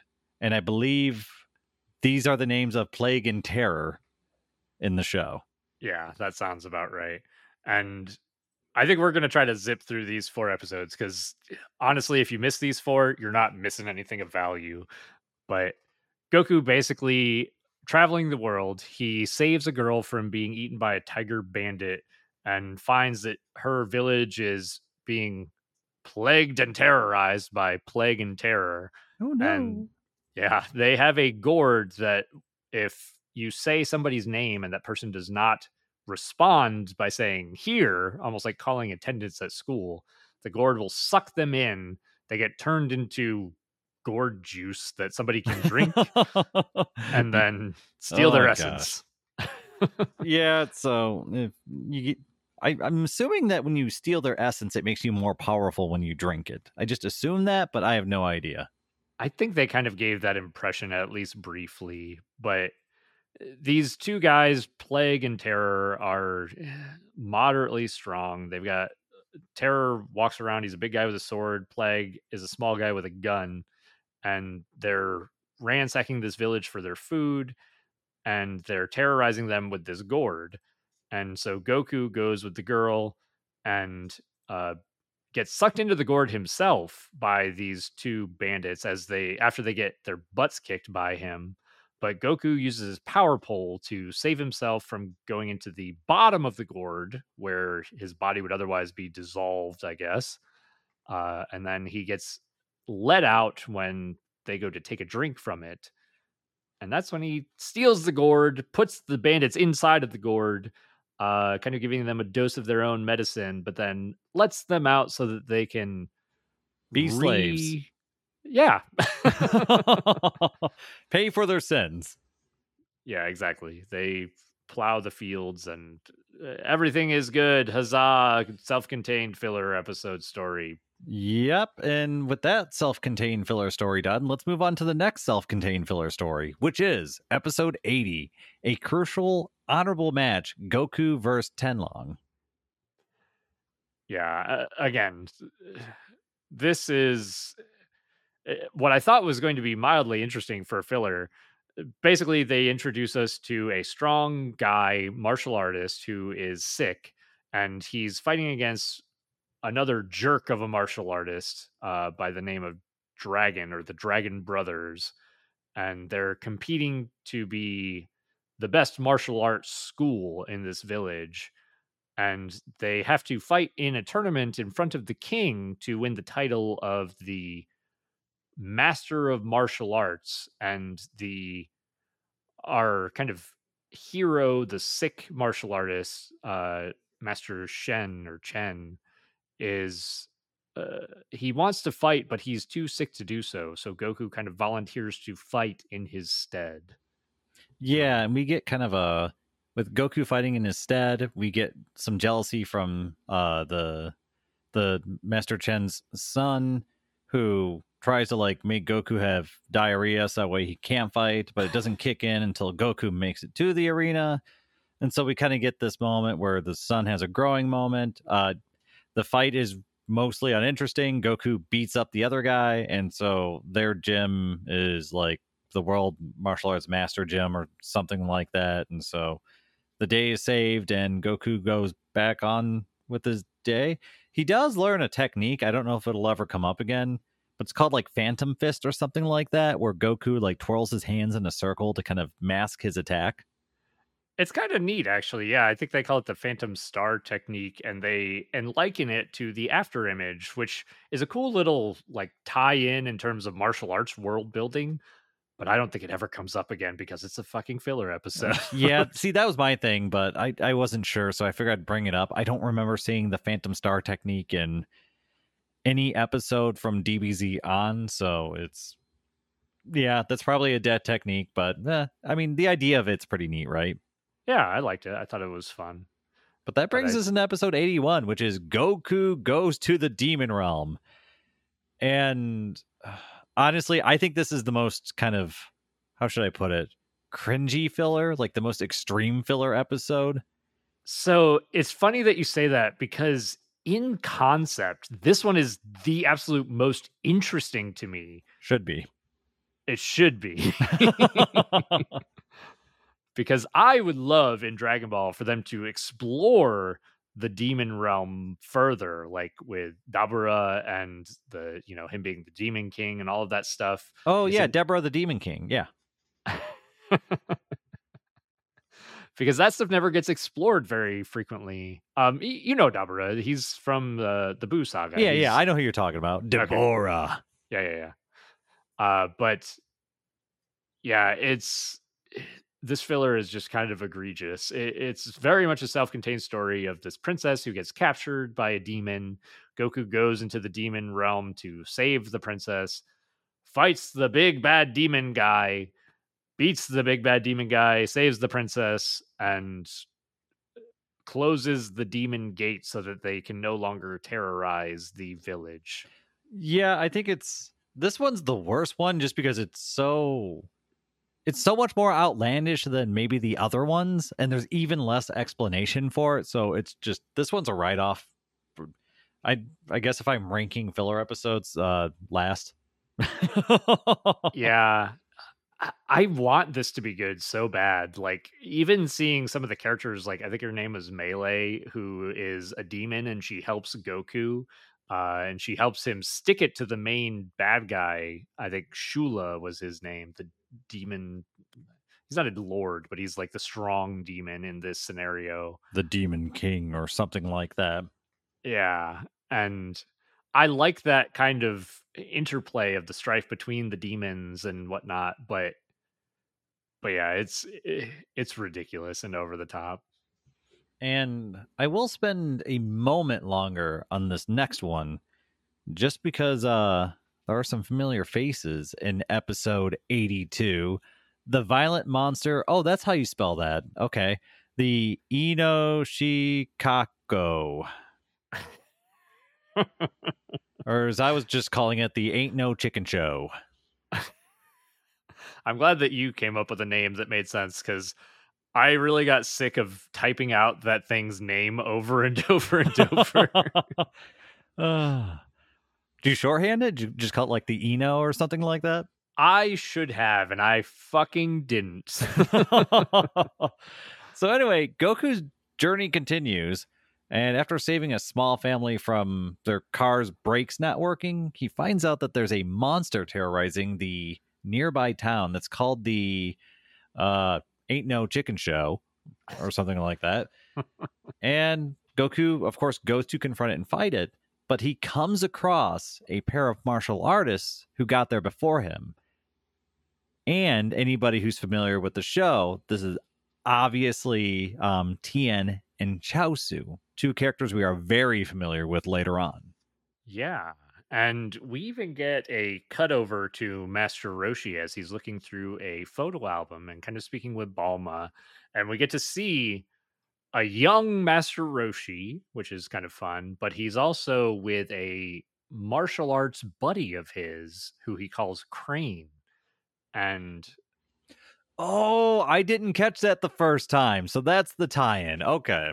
yeah. So we're gonna see Crane moving forward, but it's for first time watchers of Dragon Ball.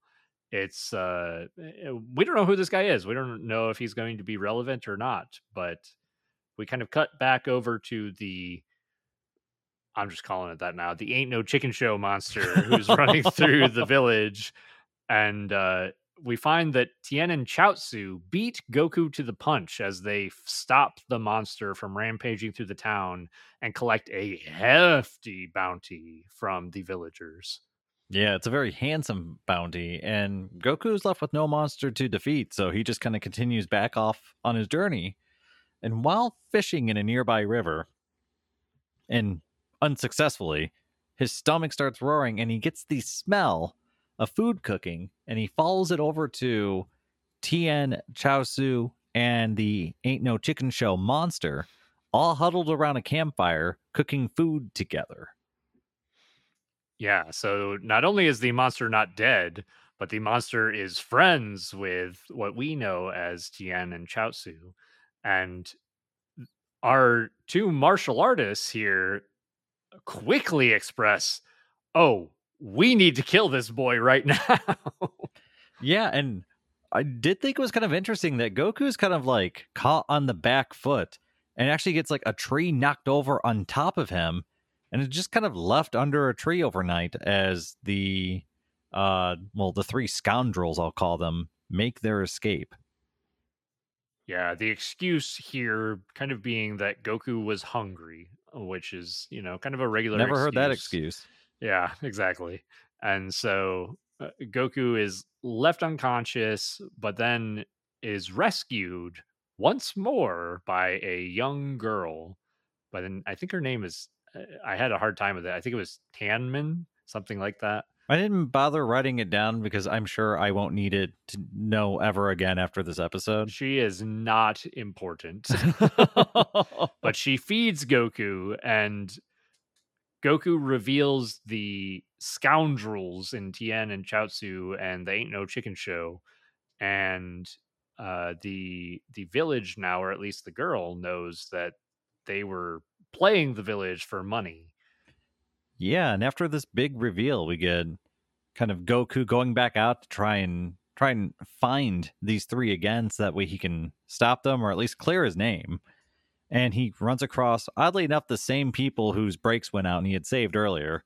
And he's pointed to another village that's being terrorized by the Ain't No Chicken Show. And he heads in to confront Tien, Chaosu, and the monster, kind of going through their same gig again, just with another village. And this scene is actually interesting because with their kind of ploy revealed to the village, Tien does his best to flip the ploy on Goku as the Ain't No Chicken Show is strung up in the tree. Uh, Goku kind of tickles the monster to reveal, hey, the monster's not dead. And then Tien says, oh, we are not friends with the monster. This boy is friends with the monster, and he's trying to deceive you. And I'll prove it by lighting the monster on fire. Yeah, and so I mean, obviously the monster's not a part of this plan. And with this flame kind of licking at its backside as it hangs midair, there's kind of this waiting game, this game of chicken that's going on to see who's going to jump in and help the monster first. Because Goku thinks, yeah, these guys are obviously just putting on a show. They're going to help their friend. And then Tien's just waiting for Goku to jump in and prove them right. And eventually, Goku does break and step in to actually help out the monster. And this is when the village kind of turns on Goku and he's the bad guy now. Yeah, this is interesting. And Goku takes the monster, runs away from the village, eventually escapes, and then the next day makes it to the first village where he still has the kind of burned and wounded Ain't No Chicken Show with him, and he gets attacked, kind of ambushed by the villagers from the second village. But the young girl Tanman, she stops them from attacking Goku before Goku has to retaliate, saying, "Hey, the other guys, the other martial artists, were the ones who were deceiving you to get your money." Yep, and this is enough to kind of clear Goku's name. And we get Goku and the Ain't No Chicken Show kind of returning back to the first village. And we find out that the monster is actually really not a monster. And he almost becomes like almost immediately a member of the village as he's kind of patched up and kind of put back into good health. And we even get a scene where the monster decides that it's going to help Goku train, which I thought was it's adorable, whatever. It was pretty cute, and it's a little cheesy, but it's cute at the same time. And one of the final beats that we get as well is the girl had heard the martial artists, Tien and Chaozu, as we know them, saying that they were going to participate in the World Martial Arts Tournament. And that's kind of where they leave us as they drop the mic and end this episode. That kind of leads us into the next arc with the World Tournament. Yes, and this is definitely of the filler episodes. This one's kind of worth watching because it's setting up the future conflict. These are faces that we're going to see again. And good catch on the crane photo because I didn't catch that at first, and that's something that's going to be very very important down the line. So we've got some nice foreshadowing in this episode, even though it's not, I guess, a big Goku like building story. It is a foreshadowing story, and so it is kind of important. It's such a weird mixture of things because it's kind of like if you took a filler episode and then mashed it with tie-in connections to the main story, it just feels strange to me because it's very much a self-contained story that is very fillery, but it has to do with characters who are going to be relevant to the main plot. So it's just strange. Yeah, and I mean, filler episodes are always going to exist. I accept that. It's just the way the industry works, if you ask me. But there are ways to do filler episodes correctly, which is like character building, fleshing out backgrounds, that sort of thing. I think this falls into that category of it's kind of helping build up the story. Is it important? Not really. We're going to meet these characters anyway, and there's probably a better way to introduce these characters other than this weird monster hunt shenanigans that they went on. But like I said, it's not the most important episode. It's not the most egregious either. At least there's some content in it. Yeah, and I mean, the detail with Crane, who is Master Roshi's old martial arts buddy, that could easily be placed in another episode. But the rest of this content is at least giving us a tiny bit of characterization for Tien and Chaozu, showing that they are not good people and that they are willing to lie and deceive to get what they want, to get money, really. So at least we know that going into the tournament when we're going to see them once again. Yeah, they jerks. They freaking jerks. Mm-hmm. Mm-hmm. Well, I mean, I was excited to see Tien and Chaosu. I was wondering when they would actually appear on screen, but looks like it might be 3 more years before I see them again. So mileage may vary, I guess. Yeah, I mean, it'll be a little while, but So, what did you think about the fortune teller Baba saga? I think overall I like it. I'm never a big fan of filler, so I don't like that there's, the number of filler episodes towards the end. Right. But admittedly, it's it's only a few filler episodes that cover a 3-year time span, so I'll give them a little bit of a leeway there. Other than that, though, the tournament with Baba is pretty fun. The pacing is decent. They get sometimes they even get multiple fights in a single episode, and the combatants that they had to fight were interesting with some interesting abilities between bandages and his bandages, the fangs of the vampire turning into a bat and biting them, and the devil might beam was pretty cool. And I mean, even though we had some complaints about the duration and the content of Grandpa Gohan and Goku's meeting back up, it's hard to say that it's a bad moment, right? Like, I mean, it's still, it still hit a note, right? It still plucked a string. And I mean, the setup for it was great. And we know Goku's relation with Grandpa Gohan was super important to him. He brings it up all the time. It's why he carries around the 4-star ball. And so just the we've had so many episodes of building up to something like this, and it is an important moment. yeah, it's great to see Grandpa Gohan.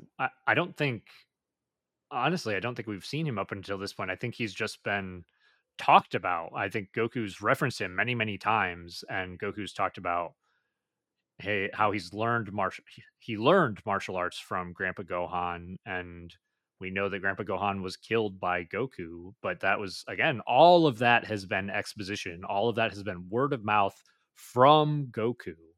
And so getting to see him on screen and actually getting to see those interactions and seeing Goku be emotional, I enjoy all of that. And the fight is solid for sure. I'm comparing it in my mind to the Roshi versus Goku fight, and it's not that good, but it's definitely one of the better fights in Dragon Ball so far. I mean, it's up there. It's probably top 3 in the Dragon Ball series. It's got to be up there. The animation, like I said, it's so deliberate, it's so precise, and it feels like a martial arts battle, right? Like they're breaking Yeah. out different techniques. They're trying to sweep the legs and grapple each other and pinpoint shots. It's fantastic. There's a couple little, blurred fists going back and forth, but overall, I give it just very, very high scores. It's a very enjoyable fight.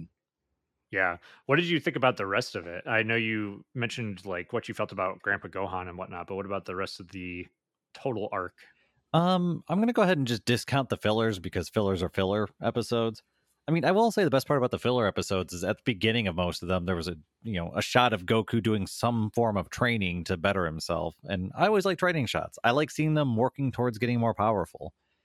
But the rest of it, I mean, it was fun. Like honestly, it was a fun little arc. The different, old school horror movie villains that Baba was bringing out, because let's be real, this wasn't like a high stakes fight, right? Like they tried to do some of the stuff with the devil's toilet and things like that to make it feel high stakes, but it was a fun little micro tournament. And it stayed on that note and it hit all the right notes. Still upset about Krillin. I'm not giving them any marks for that because no, you don't do that to Krillin. You don't just sideline a character like that. And if you are going to do it to Yamcha. Don't do it to Krillin. Yeah, yeah. There's a precedent here. You Yeah. gotta do it to the right character. But I mean, and we completed the Upa story arc here, and so we have a conclusion to that. And yeah, like overall, I'm pretty darn happy with the story arc, and I enjoyed it quite a bit.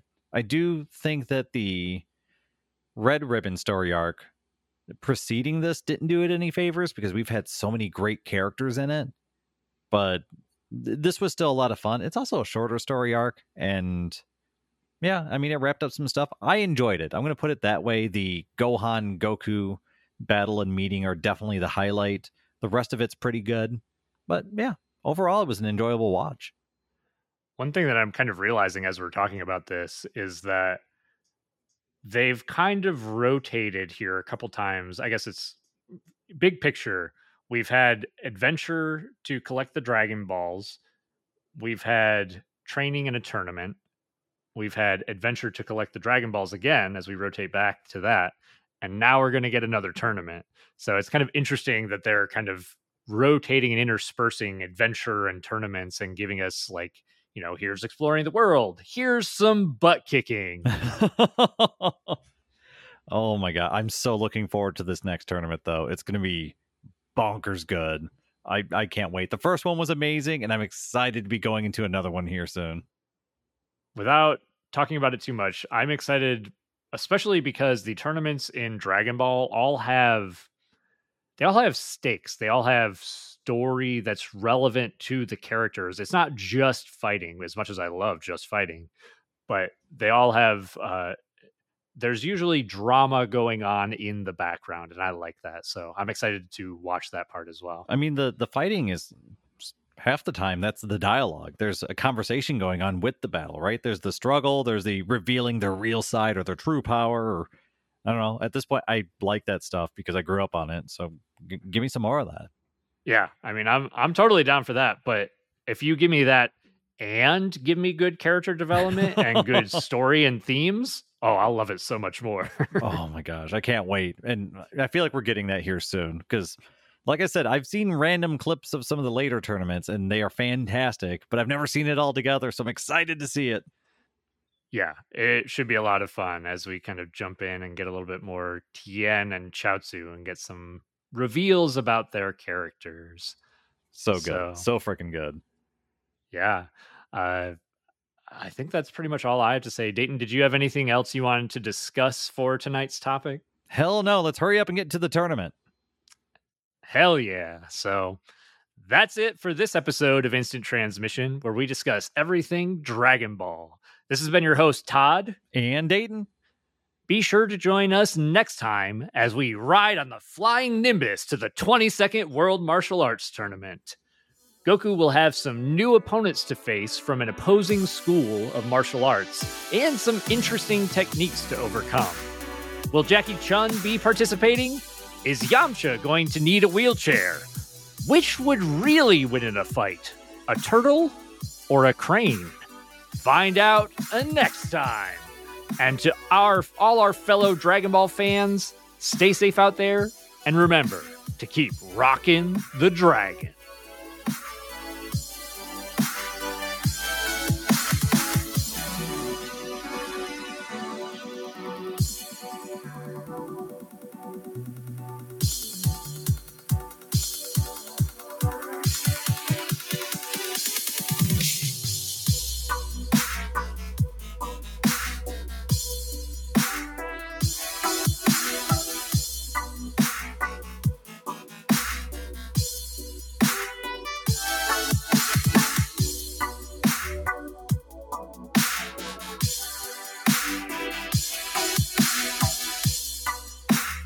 Do you think Bora smells?